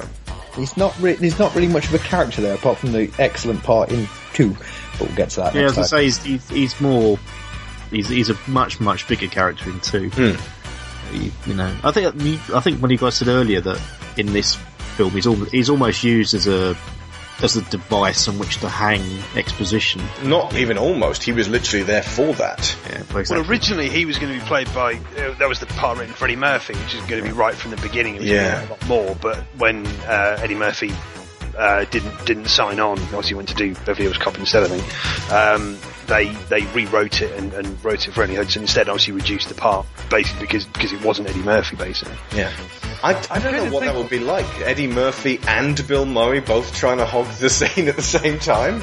Well, they both do. So they're both so good at improvising and just ad-libbing dialogue to great effect that it would possibly would have had a negative effect. Yeah, they'd have underwritten the other 2 characters. So Ray and Egon would have had less scenes. And I love Dan Aykroyd. Dan, if you're listening, I adore your enthusiasm and your adherence to this series.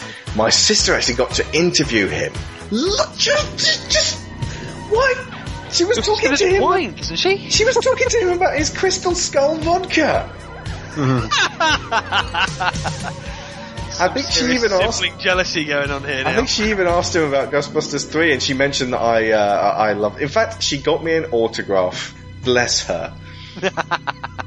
But I adore Dan Aykroyd. In this, especially one of my other absolute favourite films, Grosse Pointe Blank. He's brilliant in that as the exact reverse of Ray.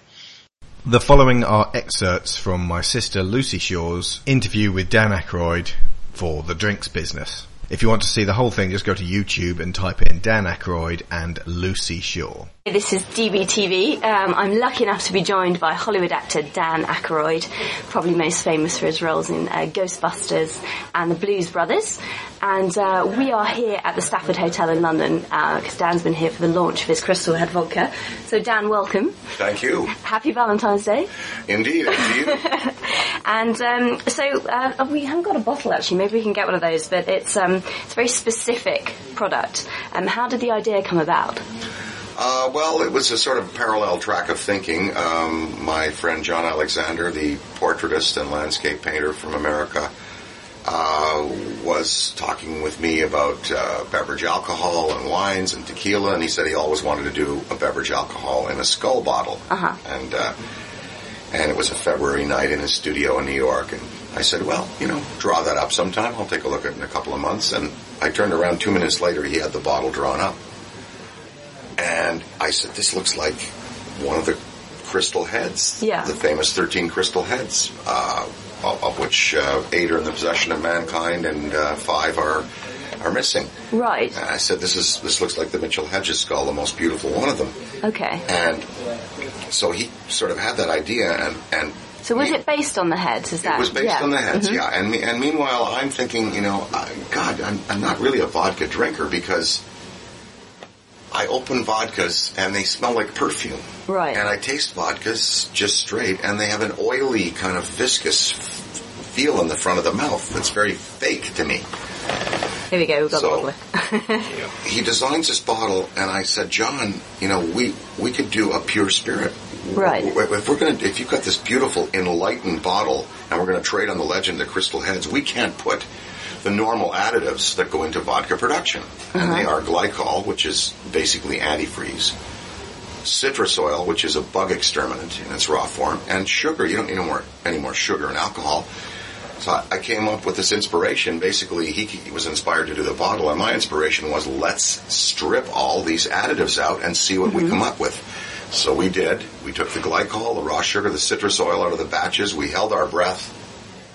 And we have a pure spirit now that has won double gold medal in San Francisco with no additives. It is the clean slate. We're so well timed now in this whole movement of mixology. Mixology is now driving restaurant sales all over the world. When you go to a restaurant now, the chef is less increasingly the star than the bartender. Okay. People see the skull and they say, oh, it's a symbol of death. Well, memento mori. I don't see it as a symbol of death, and I have a completely view. That's why we called it a head. A head is a living thing. and certainly, these are very animated pieces in real life. There's one owned by Joanne Parks, her name is, and she has a skull called Max. And she says that she's got to put it in the closet because she feels it talk to her. And everyone who owns them has a feeling of well-being when they look upon them, and a kind of almost as if there's some kind of a finger reaching out from the supernatural world. Certainly the owner of the Mitchell Hedges skull, the woman who owned it, when she would put it in front of people, everyone had this wonderful, warm feeling of healing come over. Oh, wow. So fantastic. We're trying to recreate that with the alcohol. Finally, Dan, is it true that there's a Ghostbusters 3 movie in the making? This is very exciting. Well, it's in the works. That's all I can say about it right now. Okay. It's just in the works. I mean, we need to really, we can't go out there and do something that's not perfect. So right now we have a script that is imperfect, and we've got to perfect it. Okay. Well, fantastic. Dan Aykroyd, thank you very much. Thank you so much. Thank you. Hey, Ray, do you believe in God? Never met him. Yeah, well, I do. And I love Jesus' style, This roof cap is made of a magnesium tungsten alloy. What are you so involved with that? These are the blueprints for the structural ironwork in Dana Barrett's apartment building, and they're very, very strange. Hey, Ray, do you remember something in the Bible about the last days when the dead would rise from the grave? I remember Revelation 7:12.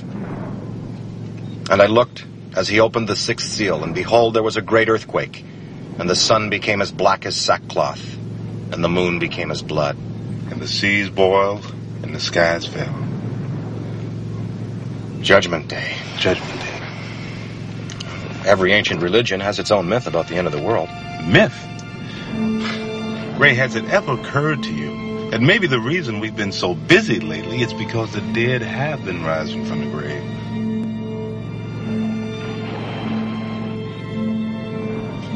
How about a little music? Yeah.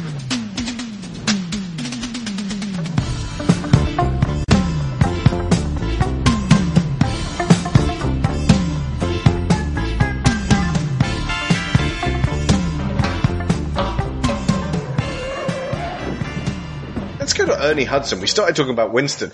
There's one really great scene where he starts talking with Ray about Judgment Day, which always gives me the willies, but at the same time, it sort of brings you right down to earth with the idea that Winston is a nice sort of link to just the regular people to these guys. And he's not a super scientist. He doesn't really get all of this quantum physics stuff, but he's a very important part of the team because he's normal.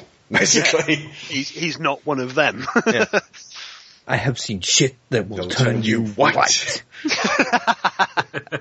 I do wish he'd kept the moustache for Ghostbusters 2, though. He almost looks like a different guy without it. Oh, the other thing, and this is disgusting, some of the Ghostbusters 2 video boxes and posters don't have him on.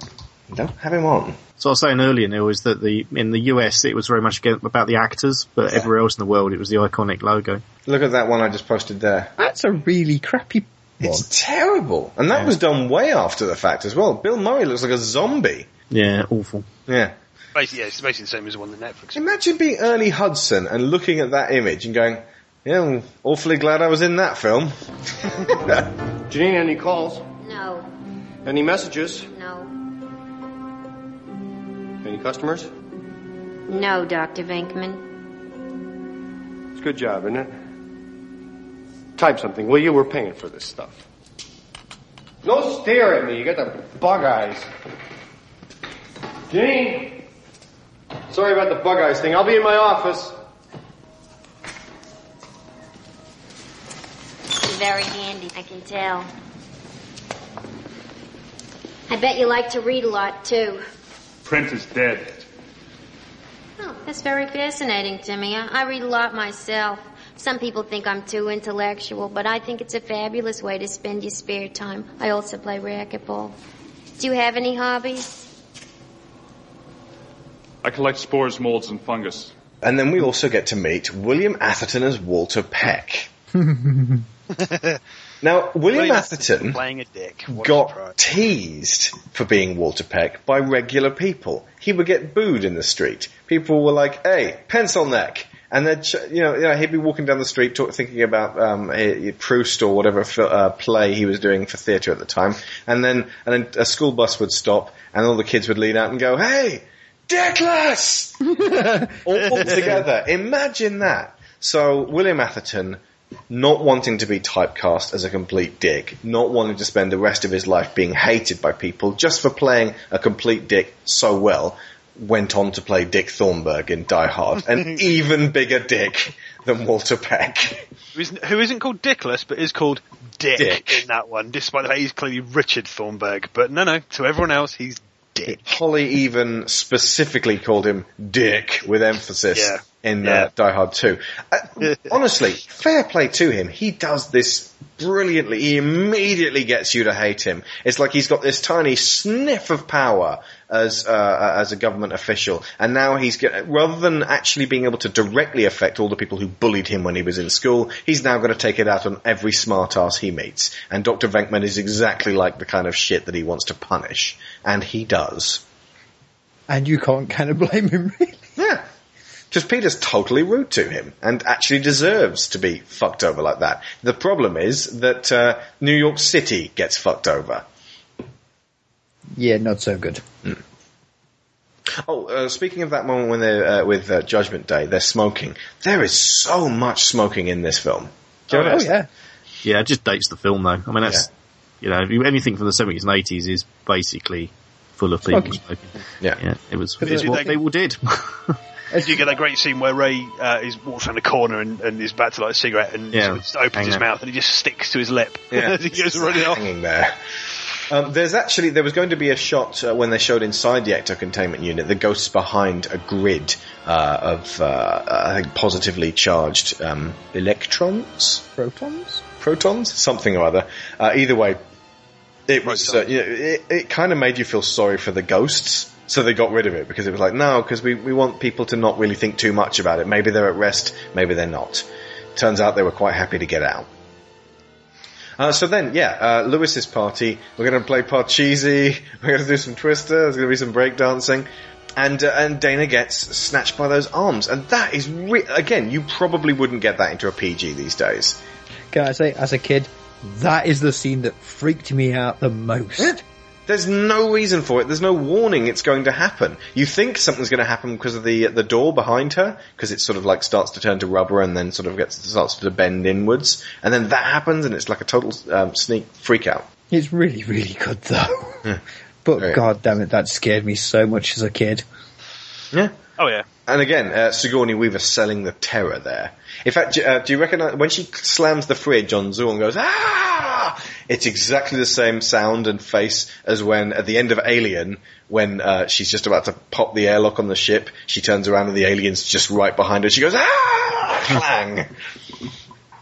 So yeah, she brought the same amount of seriousness about the role to this, and had to put up with Bill Murray. Okay, and Lewis's party, it is abundantly obvious he has invited clients rather than friends. And he says... Well, he even says that. Yeah. And talks with way too much candor about their personal financial situations with these other folks. It's clearly based on some a character that either Aykroyd or he has known. Yeah. Because, you do, through your career and stuff, you do meet people who are like that. Yeah. And, that their every memory of meeting you is some kind of business dealings that they've done. Yeah. He's just so perfect. I would suspect it was probably him. It's possible he also has mild Asperger's because he remembers the minutiae so much as well. Yeah. And that would also relate to him not being able to focus too much. And also, having a career in numbers. Mm. And also the way he talks, he just sort of, it's almost like stream of consciousness. It's everything that pops into his mind very, very quickly in just this stream, and he almost doesn't pause to take a breath.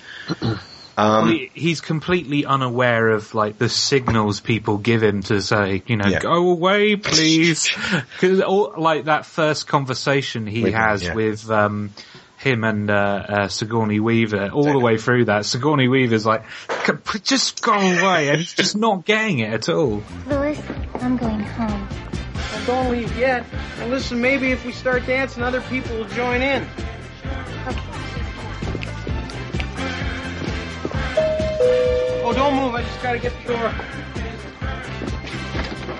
Ted, Annette! Hey, glad you could come. How you doing? Give me your coats. Everybody, this is Ted and Annette Fleming. How are you? Ted has a small carpet cleaning business in receivership. Annette's drawing a salary from a deferred bonus from 2 years ago. They got $15,000 left on the house at 8%. So they're okay. So, does anybody want to play Parcheesi? Okay, who brought the dog?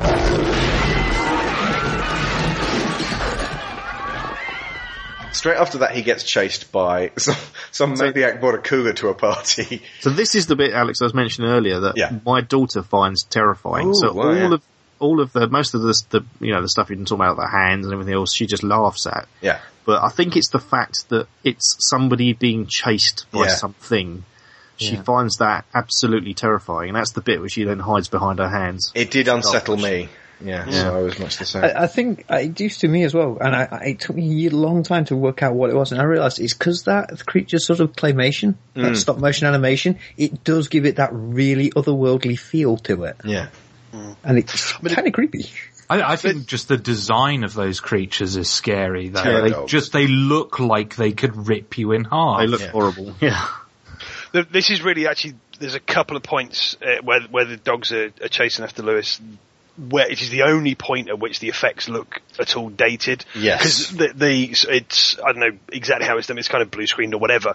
You can see the squares around the dog moving. And it's where it leaps out onto the street particularly, through the doorway and lands, and it just looks like it's kind of been sort of chopped in. Yeah. And that's almost like photoshopped. Yeah, and that's the only point really. I mean, there's a few bits of the animatronics and so forth that are that have been improved a lot, but really that's the only bit where it looks anything other than it looks a little bit naff. But other than that, TIE fighters in the Star Wars trilogy, if you look carefully, especially in Empire Strikes Back. The asteroid belt.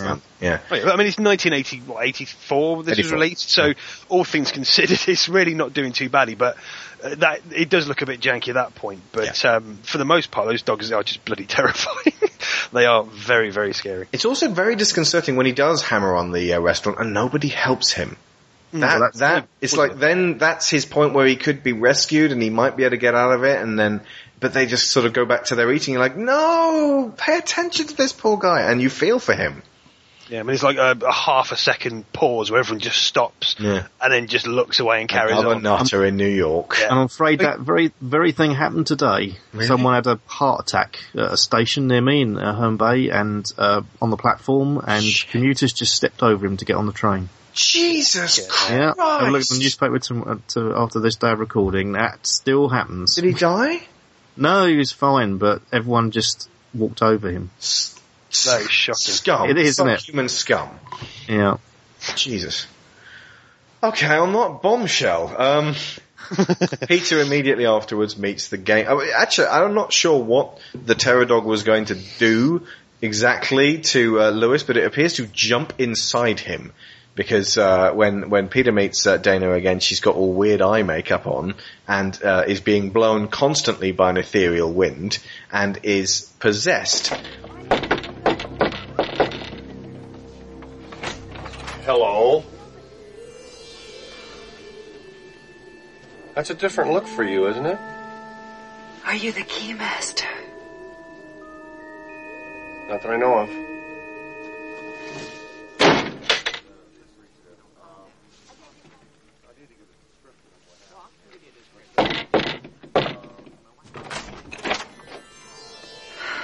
Are you the Keymaster? Yes. I'm a friend of his. He told me to meet him here. I didn't get your name. I am Zul. I am the gatekeeper. Oh.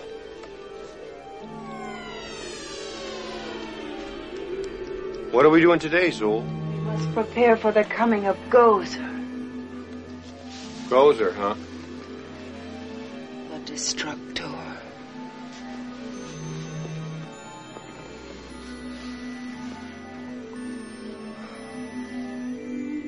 Are we still going out? You know, you could pick up the place if you're expecting someone. You want this body? Is this a trick question? I guess the roses worked, huh? Take me now, sub-creature. We never talk anymore. Which is all kind of disconcerting and funny, especially because he's being so offhand and, go ahead, throughout the whole bit. But when she goes, there is no Dana, only Zool, that's really creepy. Yeah. Dana, it's Peter. There is no Dana. There is only Zool. Oh, Zoolie, you nut. Now, come on. Come on, I want to talk to Dana. Dana, just relax. Come on. Dana. Can I talk to Dana? There is no Dana, only Zool. That's Ivan Reitman doing that voice. Yeah. Does anyone remember Ghostwatch? Oh, the hoax TV thing, yeah. Yeah. There's a similar bit in that. Anyone who remembers Ghostwatch will obviously know exactly what I'm talking about. Anyone who doesn't, we'll maybe talk about that some other time because it's actually really quite fascinating. But there aren't many things that are actually more unsettling just to watch than somebody talking in a completely different, much deeper voice than they should, and who appears to have someone talking through them. That is immediately jumping into what you were suggesting earlier, Josh, of the uncanny valley. Yeah. Here's the weird thing. After all the funny floating above the bed 19th century magic trick stuff goes on, and Sigourney's done her really quite crazy, creepy, possessed act, Peter calls the fire station, Ghostbusters HQ, and says she's just had to dose her up with 300 cc's of Thorazine, and she's going to take a little nap now. And then they carry on talking, and it's like, whoa, hang on, back up. Where did you get that much Thorazine from? 300 cc's of Thorazine on a date? What were you planning to do? I know you're a doctor, Dr. Venkman, but I didn't think you were that kind of doctor. I think that's one of those lines you're not meant to think too hard about. Yeah. Now, has anybody heard of Spook Central? I know that's the line they refer to her apartment in, as your girlfriend lives in the corner penthouse of Spook Central. I tweeted you guys all a link to this yesterday. Has anyone seen Room 237? That's not the Samuel L. Shining. The Shining. No, it's a documentary on the making of The Shining and the impact of The Shining. Room 237 is a series of interviews with various people who interpret symbolism within The Shining as under their belief that Kubrick intended every single shot to mean what they're saying. Incredibly detailed aspects, which all pertain to deep underlying messages underneath The Shining, almost none of which Kubrick could have intended, and if all of them are actually in there, then he's not only a genius, but like Ivo Shandor levels of genius. Somebody points out that there is a Native American Indian brand of soap powder in the larder, and that is why The Shining is all about the destruction of the Native Americans and the taking of their land. And somebody else is pointing out how The Shining is all about sexual repression, and if you pause it at just the right time when Jack goes into the office of his publisher, the guy stands up and gets up and there's a big black binder pointing outwards and it looks like an enormous erection, and he's saying, this is it at that exact point. And it's like, can you see the symbolism? And it's basically like what Gonzo does, only it's done by tinfoil hat wearing crazy people. So, just like Gonzo then. Yeah, exactly. And so, once I nailed the front screen projection process inside the Apollo footage, then I became interested in seeing if Kubrick left any clues in the rest of his career to his possible involvement in faking the Apollo moon footage, and I was overjoyed about 2 years ago when I received my Blu-ray copy of The Shining, and I put it in my Blu-ray machine and sat down one night to watch it, and I realized that all of the things that one could imagine that Stanley Kubrick would have had to go through to fake the Apollo moon footage And there in the movie, every time that Stanley deviated from the Stephen King novel, he deviated into those exact questions. You know, what was it like to make a deal with the U.S. government? What was it like to accidentally tell someone what you were doing and to watch them possibly have to suffer the consequences of your lack of integrity? What was it like to lie to your wife and tell her that you were doing one thing when you were doing another? What was it like when your wife found out what you were really doing? These are the questions that I had long before I'd seen The Shining again after maybe an 8 or 9 year absence. And I wasn't sure I was right for the first hour. I wasn't sure that I had actually, I wasn't sure if I was blurring the line between what I wanted to see and what I was seeing. And then at about 58 minutes in the film is the famous scene where Danny's playing with his trucks and he stands up and he's wearing the Apollo 11 sweater with a rocket taking off. Then I knew I had nabbed it. And then I started watching the film with an intensity that I don't think I've ever watched a movie before. And every line began ringing true. Wendy, that is just so typical of you. Don't you know I have obligations to my employers? Do you have any idea what a contract is? Do you know what an agreement is? Jack Nicholson's whole tirade against his wife, that's Stanley. That's Stanley telling his wife that, after she discovered what he was doing, which was the Apollo footage. What Room 237 requires is an enormous dose of self-deprecation and the ability to laugh at how crazy your theories sound, but everyone talks about it like it's obvious, really. The whole thing is about how Kubrick is silently admitting that he capitulated with the faking of the moon landings. No, he didn't. One bit actually I really quite like that actually does hold water, which is that if at the beginning of The Shining they drive past a red Volkswagen and it crashed by the side of the road. In the book, Stephen King describes that they're driving in a red Volkswagen, but in the film it's a yellow Volkswagen. So it's like Kubrick saying, "Look at this. This is your book. I have trashed it and left it by the side of the road. I am doing Stanley Kubrick's The Shining," which does seem like he could have done that intentionally. It does require a certain amount of set dressing to do that. Yes, that probably is one of the ones that is true. Yeah, but most of the rest of it is bunkum. However, if you look at the trailer for Spook Central, it's done so dryly and so po-faced that I actually believed it was another real one from the same people. What really becomes the voice of the other world is the Yamaha DX7, heard for the first time when the beams radiate from the Columbia woman. She started as a Roman soldier holding a shield and a stalk of wheat, but she evolved to become what was known as the Coca-Cola Columbia woman because of her distinctive shape. So before the film even begins, we're looking at a bottle of Coca-Cola, we're hearing this otherworldly tune, and we're being told, hey, you want to know what the real unknowable force is? Well, go to the kitchen and look in the fridge.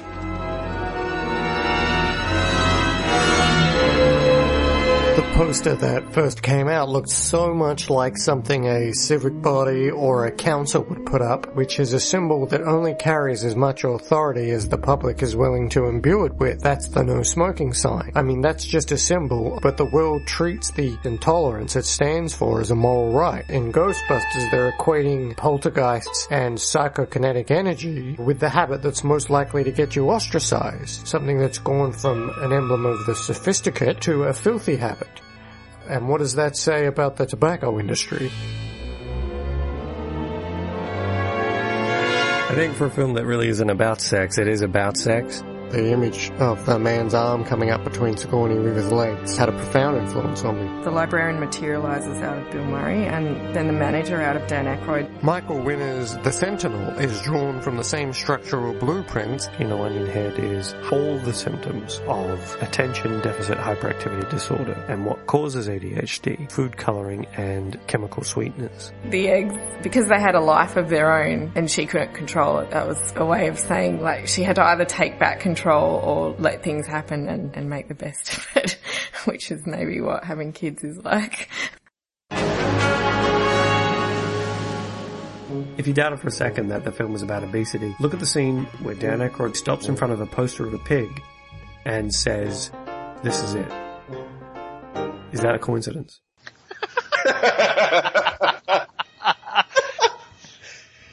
Yes.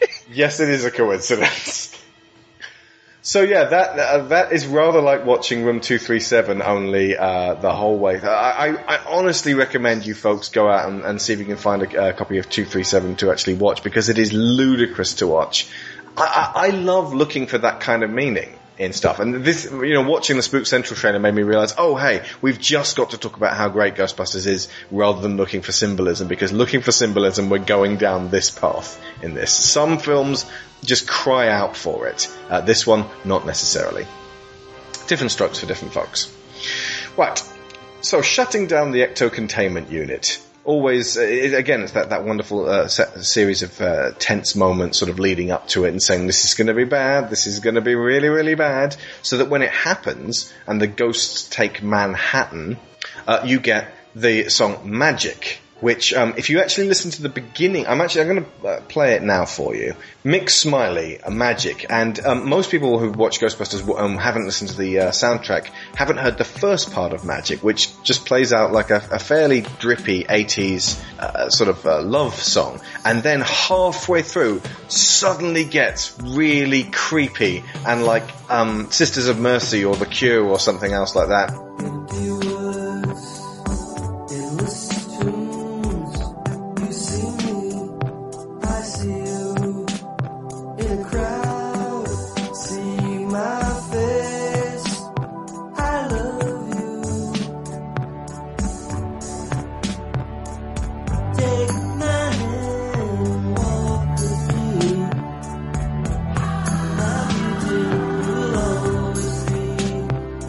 See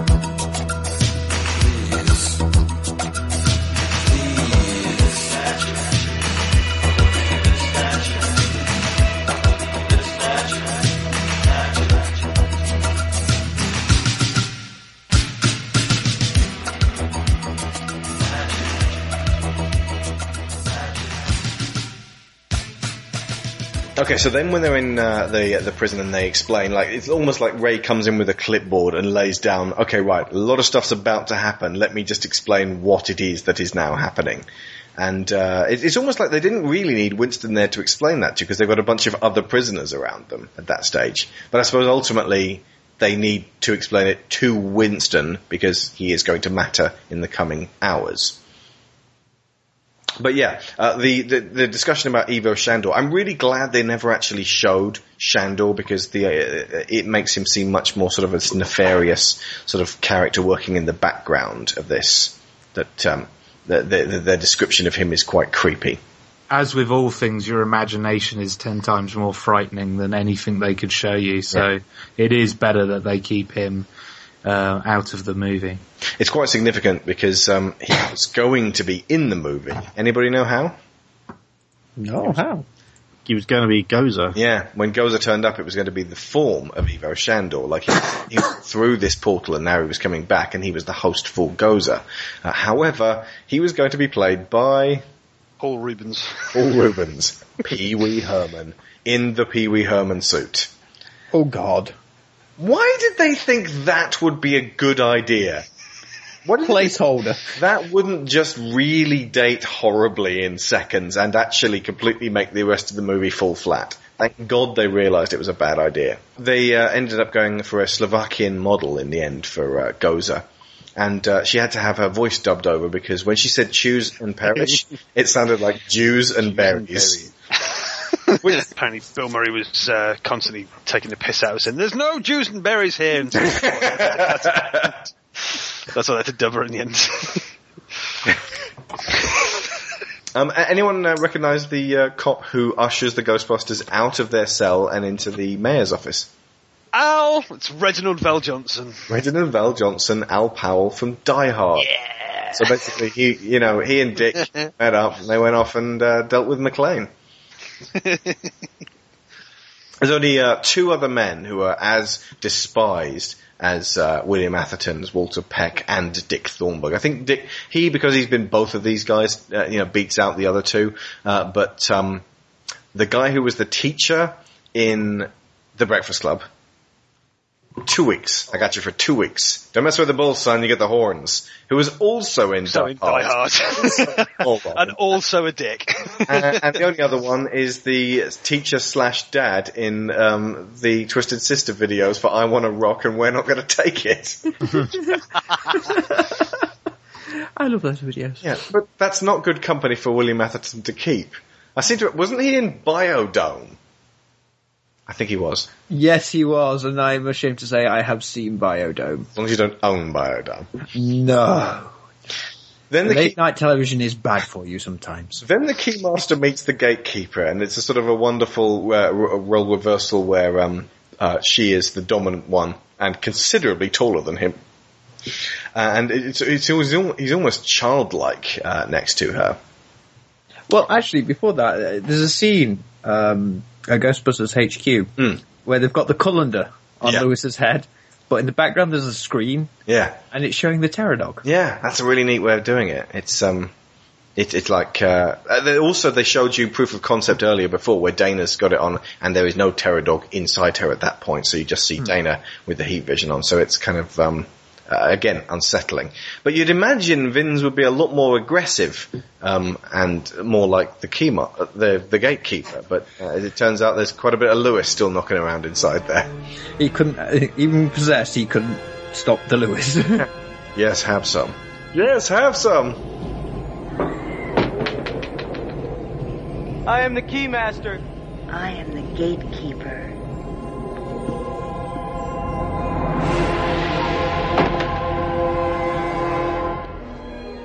So yeah, the Keymaster meets the Gatekeeper. Do you think they had sex? Oh yeah, that's why. Oh yeah, that's why they got the name. Yeah, I was going to say Keymaster, Gatekeeper. Yeah, it's pretty obvious. No ambiguity from you guys. It's like, oh god. I just didn't want to say anything because that's just a horrible image. The other thing I was going to ask is actually, why possess them at all? Why not just hatch out of the statues they've obviously been hiding in, these Terror Dogs, and then just turn around? The doorway's right there. Well, presumably it has to be intercourse in human form Oh. Yeah, maybe. Actually, open the gate. My theory was actually basically that it had to, it required an enormous amount of, psychokinetic energy, and to that end, the, ghosts had to be released. So the Keymaster and the Gatekeeper had to in some way precipitate, or at least wait for, the actual release of the ghosts. I think they open the gate. The ghosts are the sign they're looking for, and now is the time to do it. Okay. Yeah, no, they do talk about the signs. It's very biblical. Real Wrath of God type stuff. Dogs and cats living together, mass hysteria. Basically the worst parts of the Bible. That's the next scene. Got a city blowing up and you guys are not giving me any... we're blocking the bridges, the roads, yes. What do we got? The Ghostbusters are here, Mr. Mayor. The Ghostbusters. Okay, the Ghostbusters. Hey, where's this Peck? I am Walter Peck, sir, and I'm prepared to make a full report. These men are consummate snowball artists. They use sense and nerve gases to induce hallucinations. People think they're seeing ghosts. And they call these bozos who conveniently show up to deal with the problem with the fake electronic light show. Everything was fine with our system until the power grid was shut off by Dickless here. They caused an explosion. Is this true? Yes, it's true. This man has no dick. Break it up. All right. Well, that's what I heard. This City Hall. Now, what am I going to do here, John? What is this? All I know is that was no light show we saw this morning. I've seen every form of combustion known to man. But this beats the hell out of me. The walls in the 53rd precinct were bleeding. How do you explain that? Good afternoon, gentlemen. Oh, Your Eminence.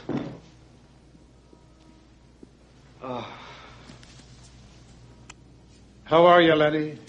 You're looking good, Mike. We're in a real fix here. What do you think I should do? Lenny, officially, the church will not take any position on the religious implications of these phenomena. Personally, Lenny, I think it's a sign from God. But don't quote me on that. No, I think that's the smart move, Mike. Well, I'm not going to call a press conference and tell everyone to start praying. I'm Winston Zeddemore, Your Honor. Look, I've only been with the company for a couple of weeks, but I got to tell you, these things are real. Since I joined these men, I have seen shit that'll turn you white. Well, you could believe Mr. Pecker. My name is Peck. Or you could accept the fact that this city is headed for a disaster of biblical proportion. What do you mean, biblical? What he means is Old Testament, Mr. Mayor. Real wrath of God type stuff. Exactly. Fire and brimstone coming down from the skies. Rivers and seas boiling. 40 years of darkness, earthquakes, volcanoes. The dead rising from the grave. Human sacrifice, dogs and cats living together. Mass hysteria. Enough! I get the point. But what if you're wrong? If I'm wrong, nothing happens. We go to jail. Peacefully, quietly. We'll enjoy it. But if I'm right, and we can stop this thing, Lenny, you will have saved the lives of millions of registered voters.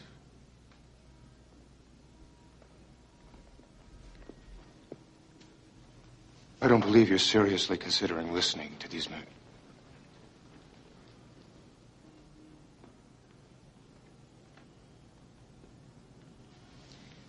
Get him out of here. Bye.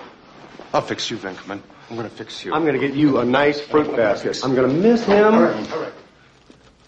We got work to do.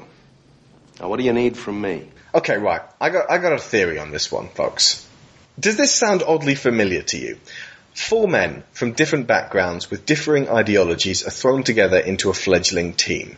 They bicker and banter for the first 2/3 of the movie, which focuses on comedy and characterization over action, and their group has some teething issues. They are betrayed by government officials who should have been helping them, and New York City is overrun by Greeblies, which causes chaos. Turns out these guys are the only ones who can save the day, so after a period of despair when it seems like they might be hurting the situation rather than helping it, they pull together and fend off attacks from enormous creatures. Atop a skyscraper, above which is a portal to another world, they do battle with a god.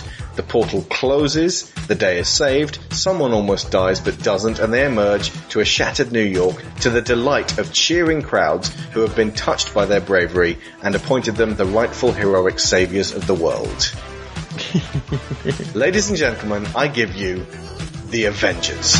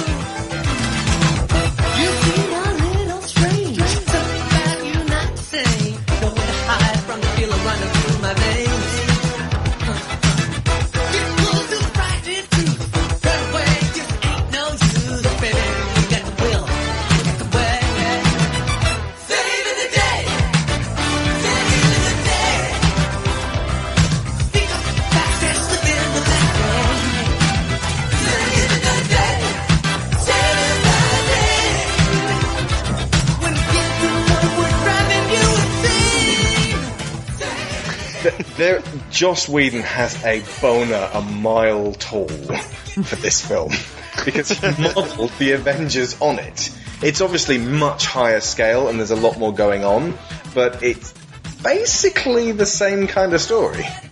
Although now you have made me want Joss Whedon to direct the remake. Oh my god, that would be the tits! Who's Joss Whedon, sorry? Oh, don't you start with that. Nuclear bombs in them.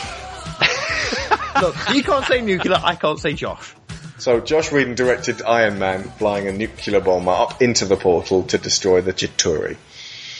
In Avengers, they required Agent Coulson's belief in them to form together and fight back. They need that show of faith. And so, yeah, then they end up government sanctioned and going down the street in this sort of motorcade type thing, and there's that brilliant song, Saving the Day. Which is awesome. Which is totally awesome. It's totally alright, let's get shit done type song.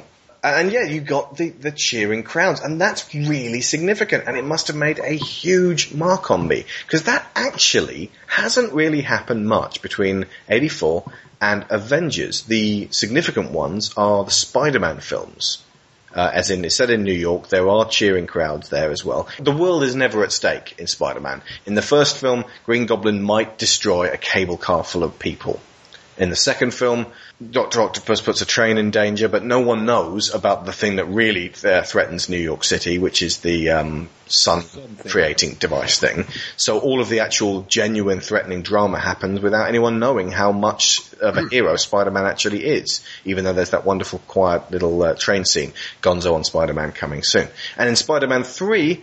it's all complete mess that no one cares about. Venom holds up a building site and might or might not kill Mary Jane. Who gives a shit?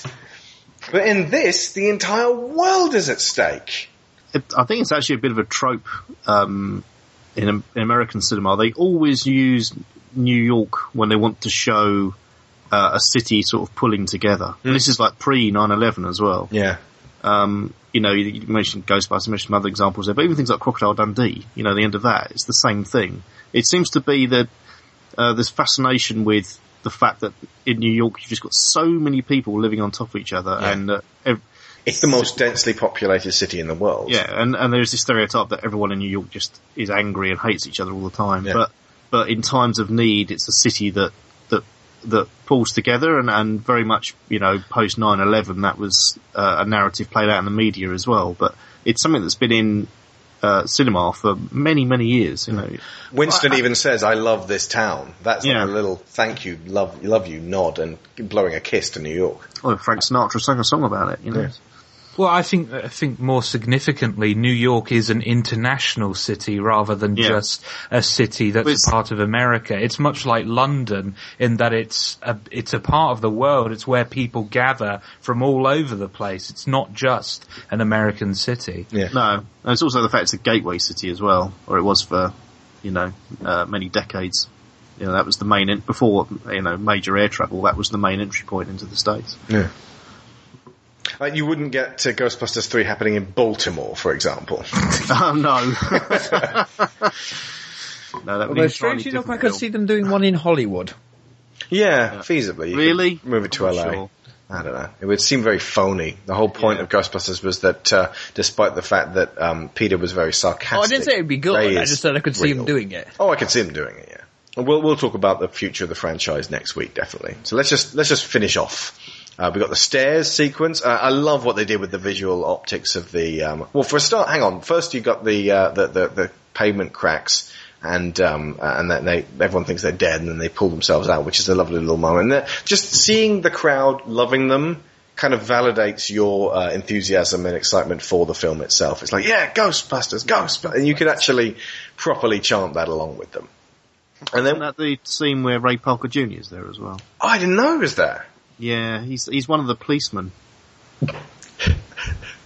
I just remember the music video is like, it's based on star power, and they're just like, let's get all these stars into the thing and we'll get everyone singing it. It's like this big event. And they really played the movie so well, but in terms of being able to sell it to people and get it into their mindsets, as you say, that the merchandising in there as well. But if the movie had stunk, it wouldn't have made any difference. It had to be a really, a movie that just captured people and made them grin. And just like the Avengers, they kept going back to see it again and again because it was so much fun, and that's why it beat out Dark Knight Rises. And other reasons too, but hey. Yeah, you know what my most overriding memory of the music video is? Neon. Everything's neon in it. It is, yeah. It looks so completely different to everything else in the film, but Chevy Chase is in it.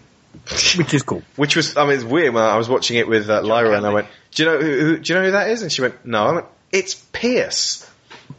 Because she loves Community. Who's Pierce? What's Community?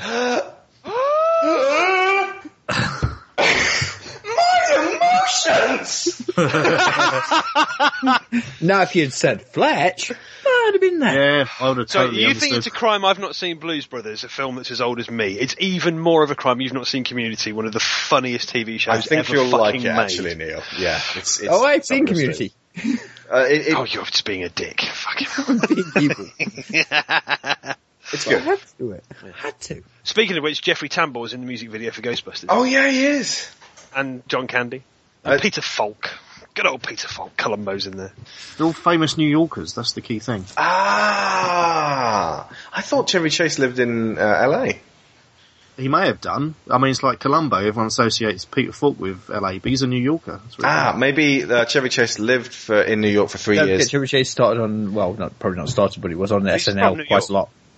He's from New York. Like I said, love letter to the city itself. Yeah. So then you got the stairs with the wonderful sort of composite effect where you're like, actually, hang on, that's mental. No one would ever design a building like that.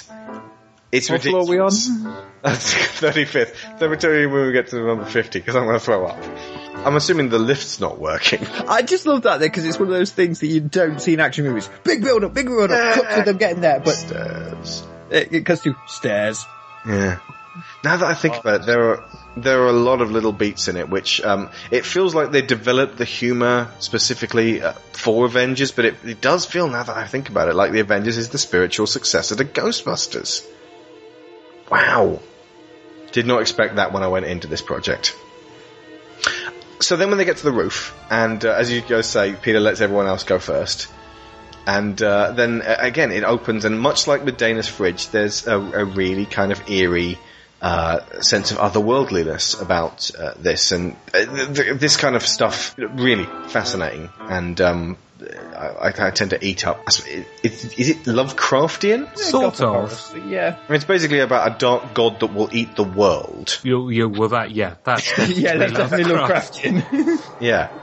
So again, that's there's a lot of that plays into Hellboy as well. So it's like Hellboy is a kind of a spiritual successor too. Hellboy essentially does take on Cthulhu. Yeah, literally has a fight with a big squid. It's a girl.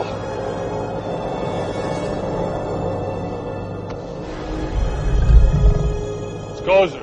I thought Gozer was a man. It's whatever it wants to be. Well, whatever it is, it's got to get by us. Right. Go get her, Ray.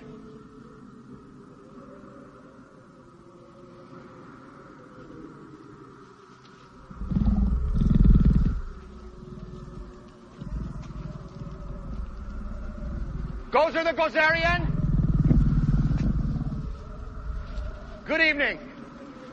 As a duly designated representative of the city, county, and state of New York, I order you to cease any and all supernatural activity and return forthwith to your place of origin or to the nearest convenient parallel dimension. That ought to do it. Thanks very much, Ray. Are you a god?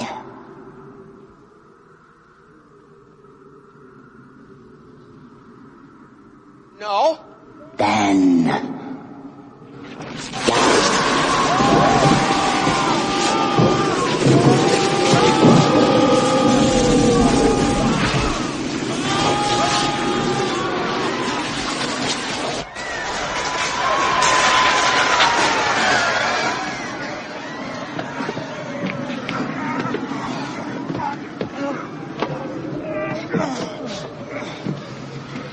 Ray, when someone asks you if you're a god, you say yes!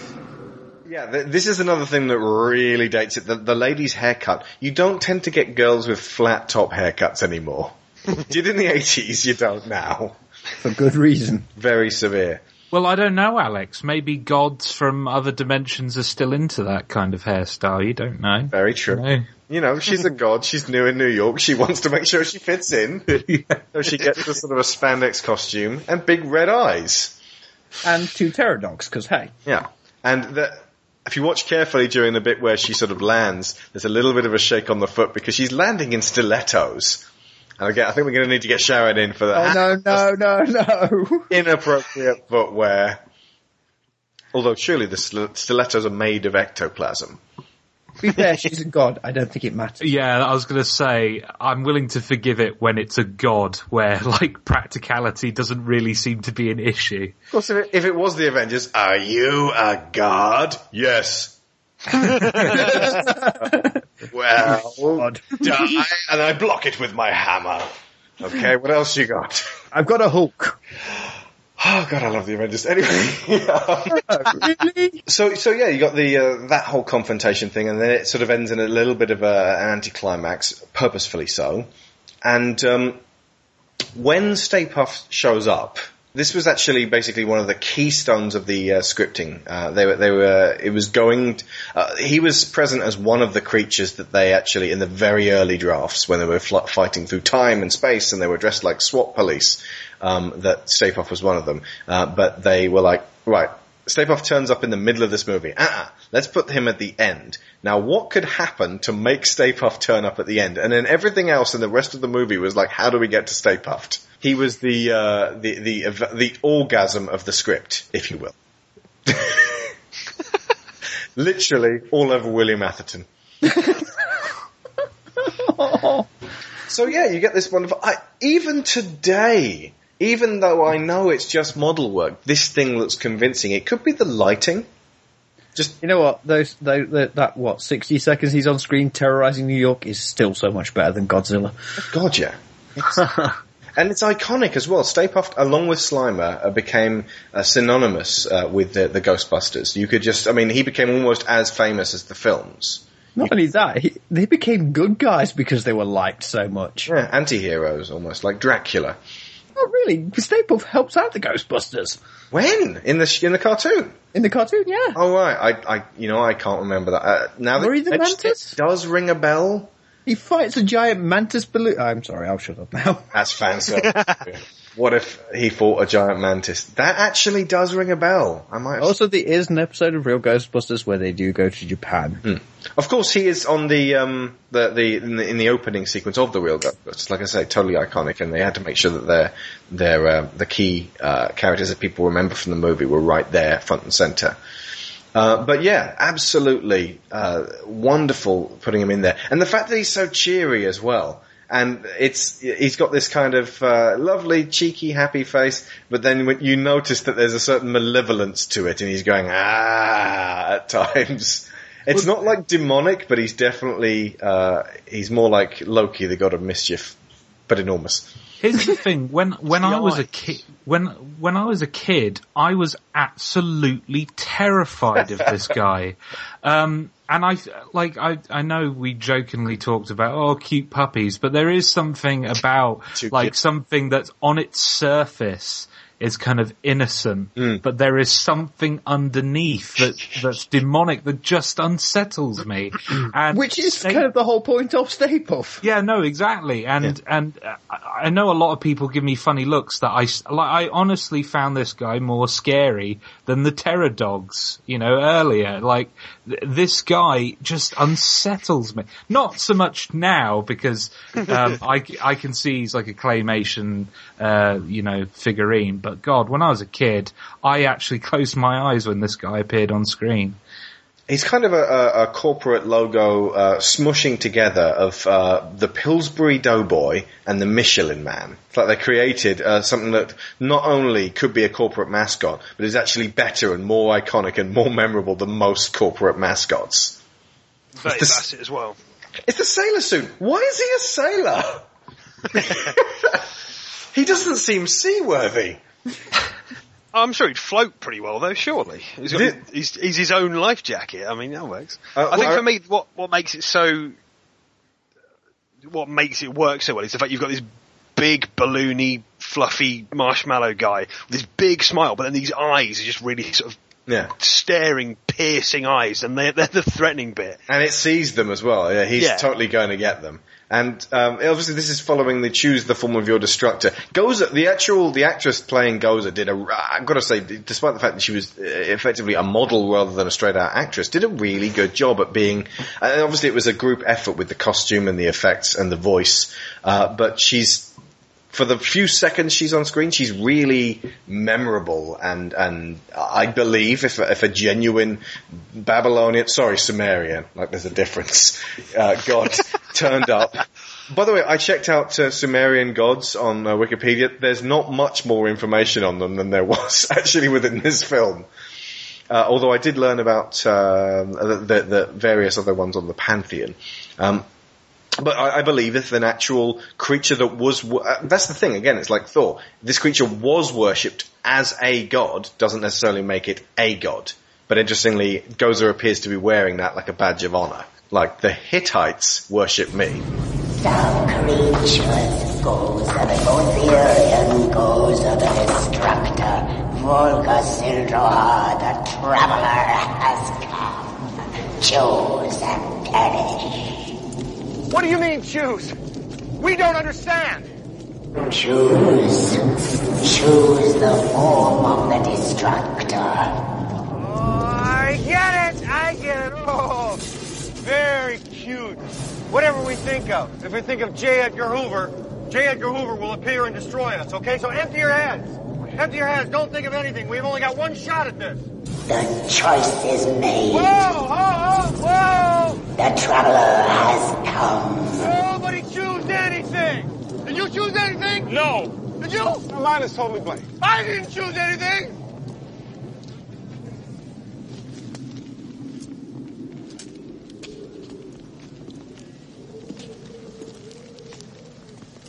I couldn't help it.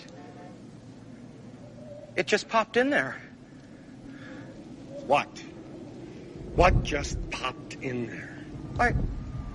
I tried to think. Look! But yeah, she's unsettling, and then you got that empty your minds thing, which is terrible because it's got an infinite countdown on it. They could basically have emptied their minds for 17 hours, but eventually one of them's going to think of something. That required more planning, and the fact that Peter even mentions J. Edgar Hoover is seriously dangerous. An enormous J. Edgar Hoover, Leo DiCaprio himself, could have turned up. It's kind of funny because I remember when I was watching that as a kid, I had no idea who J. Edgar Hoover was. Well, let's just do a little test here, and this is one for the folks at home, and you can write in and tell us what yours was. Everyone empty their minds right now. Don't think of anything. And then the first one to think of something, tell me what you were thinking of. I'm thinking something. What is it, Josh? Well, Josh, what did you do? Well, the thing is, you say empty your mind, and then I suddenly get this image of somebody scooping my brain out of my skull. So basically an enormous ice cream scoop comes down from the sky and scoops your brain out. Yeah. Brilliant. Did anyone else think of anything else? You spoke, so I just have this massive Alex Shaw rampaging with his judgmental thoughts and forcing podcasts on people, basically. That's what I do. Podcast. That's what I do. But yeah, it's a really just such a ridiculous situation to be stuck in, and also so inventive and great fun. That's never happened before or since. And if it did happen since, it's a reference to Ghostbusters.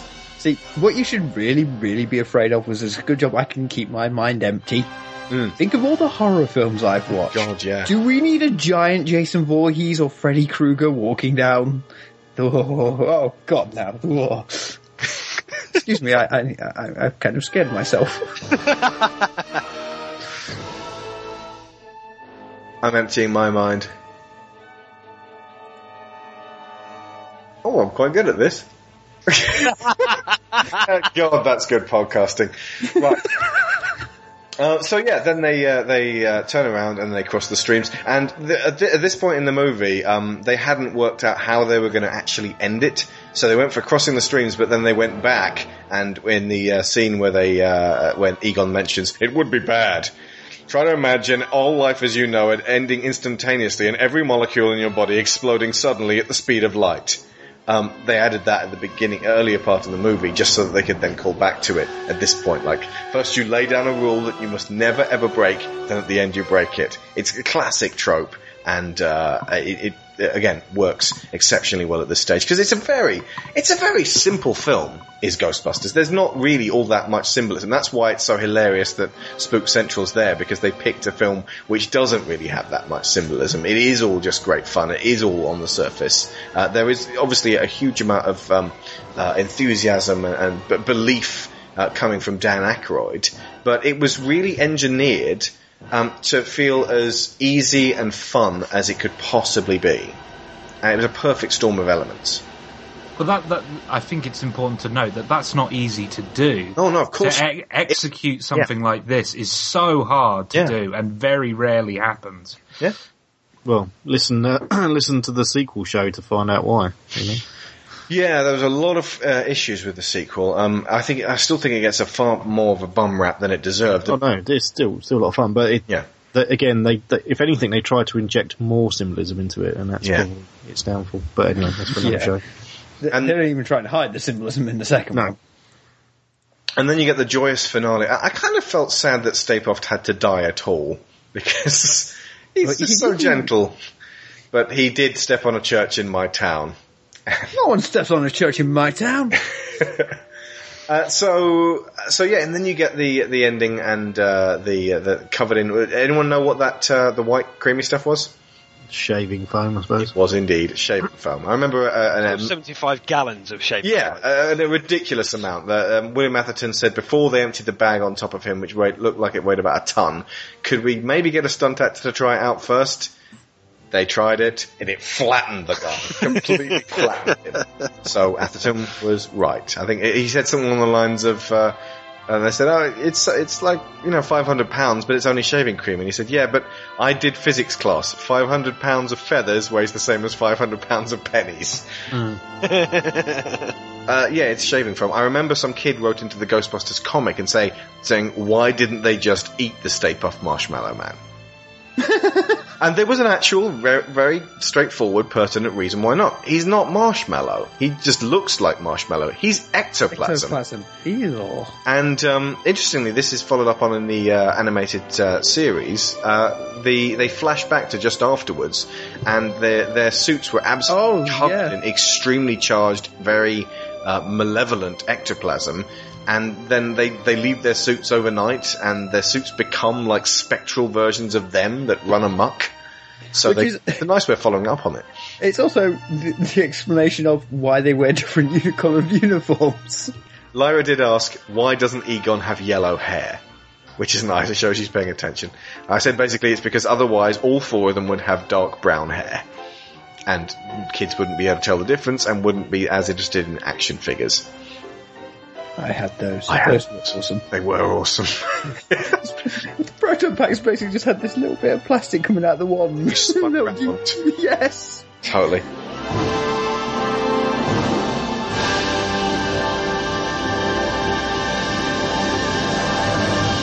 So yeah, you got the joyous finale. It might, Dana and Lewis really, by all rights, should have just died, but they gave him back because it's a comedy and it's light and it's fun and it's a sweet-natured, happy ending, and they get their heroes welcome, and the city welcome them with open arms and adoration. And there's a slight tinge of sadness when I watch it because it's like, in a few years' time, you guys are going to be doing birthday party calls. And Peter, you're going to be on this Z-list channel doing crappy World of the Psychic stuff with people that you despise. Hairless pets. Weird. Yeah. Actually, TMNT, do you remember the 2007 film, Neil, that we and Matt, that we talked about earlier this year? Reminds me a little bit of Ghostbusters 2. It's like, remember our former glories? And Mikey was doing birthday parties. Yeah, yeah. And it ends in that sort of wonderful unified New York thing. And a lot of those people, most of them were just New Yorkers who turned up on the day. And there was already Ghostbusters merchandise being doled out with that classic iconic image on it. And you get it almost seems like documentary footage at the end, doesn't it? Yeah, it has that sort of feel to it. All sort of crowding around Ecto-1 and all getting in there and everyone's cheering. But that's the thing, because everyone there is cheering for the actors, it is documentary footage because that is their natural reaction. Well, that's what's so great about that particular ending as well when you think about it, because the movie's still going as the credits play, but I don't mean in the sense that you think of old movies. They're carrying on being those characters as the credits roll. You got like Ray lighting up a cigarette, and stuff like that. So that's what gives it that feel. Yeah, it's a wonderful kind of and everyone breathe out kind of moment. The day is saved. Yeah.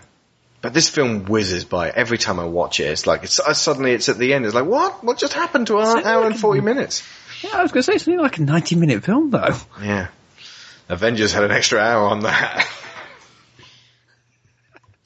Okay, so yeah, I think we'll end there because it's a wonderful and appropriate place to end. Of course, Slimer flies into the camera, portentous of the doom that is coming through. And actually, if you check that there's a man with shaving cream on his head, which symbolizes the Tibetan monks.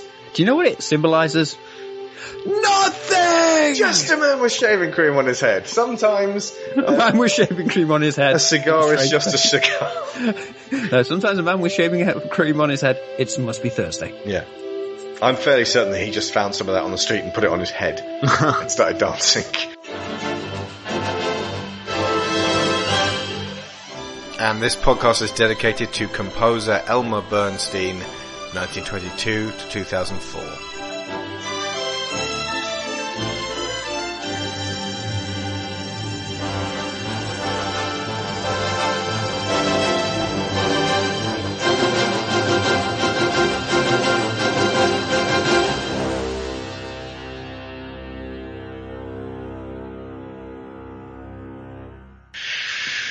Right, so that'll do for Ghostbusters. Thank you, gentlemen, so much for coming on. This has been great fun, and I will be peppering this with Ghostbusters clips to give it a real feel. Okay, so we will see you next week for Ghostbusters 2, The Real Ghostbusters, Extreme Ghostbusters, and the Ghostbusters video game. And I'd like to thank my guests, Gary Blower and Neil Taylor of Gameburst, Joshua Garrity of Cane and Rinse, and Matt Ramsey of Do Try This at Home. There's only one song we can really end on. Yeah. We'll see you next time. Come along to the forums if busting does indeed make you feel good.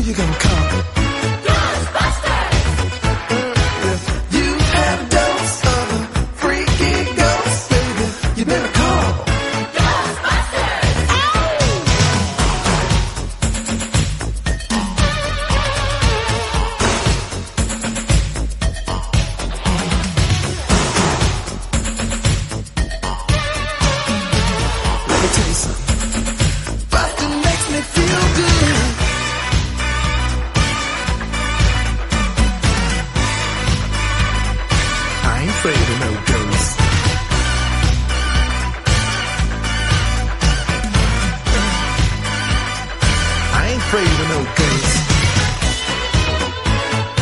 don't get caught alone, oh no. Ghostbusters! When it comes through your door, unless you just want some more, I think you better call Ghostbusters! Ow! Who you gonna call? Ghostbusters! Who you gonna call? Ghostbusters! I think you better call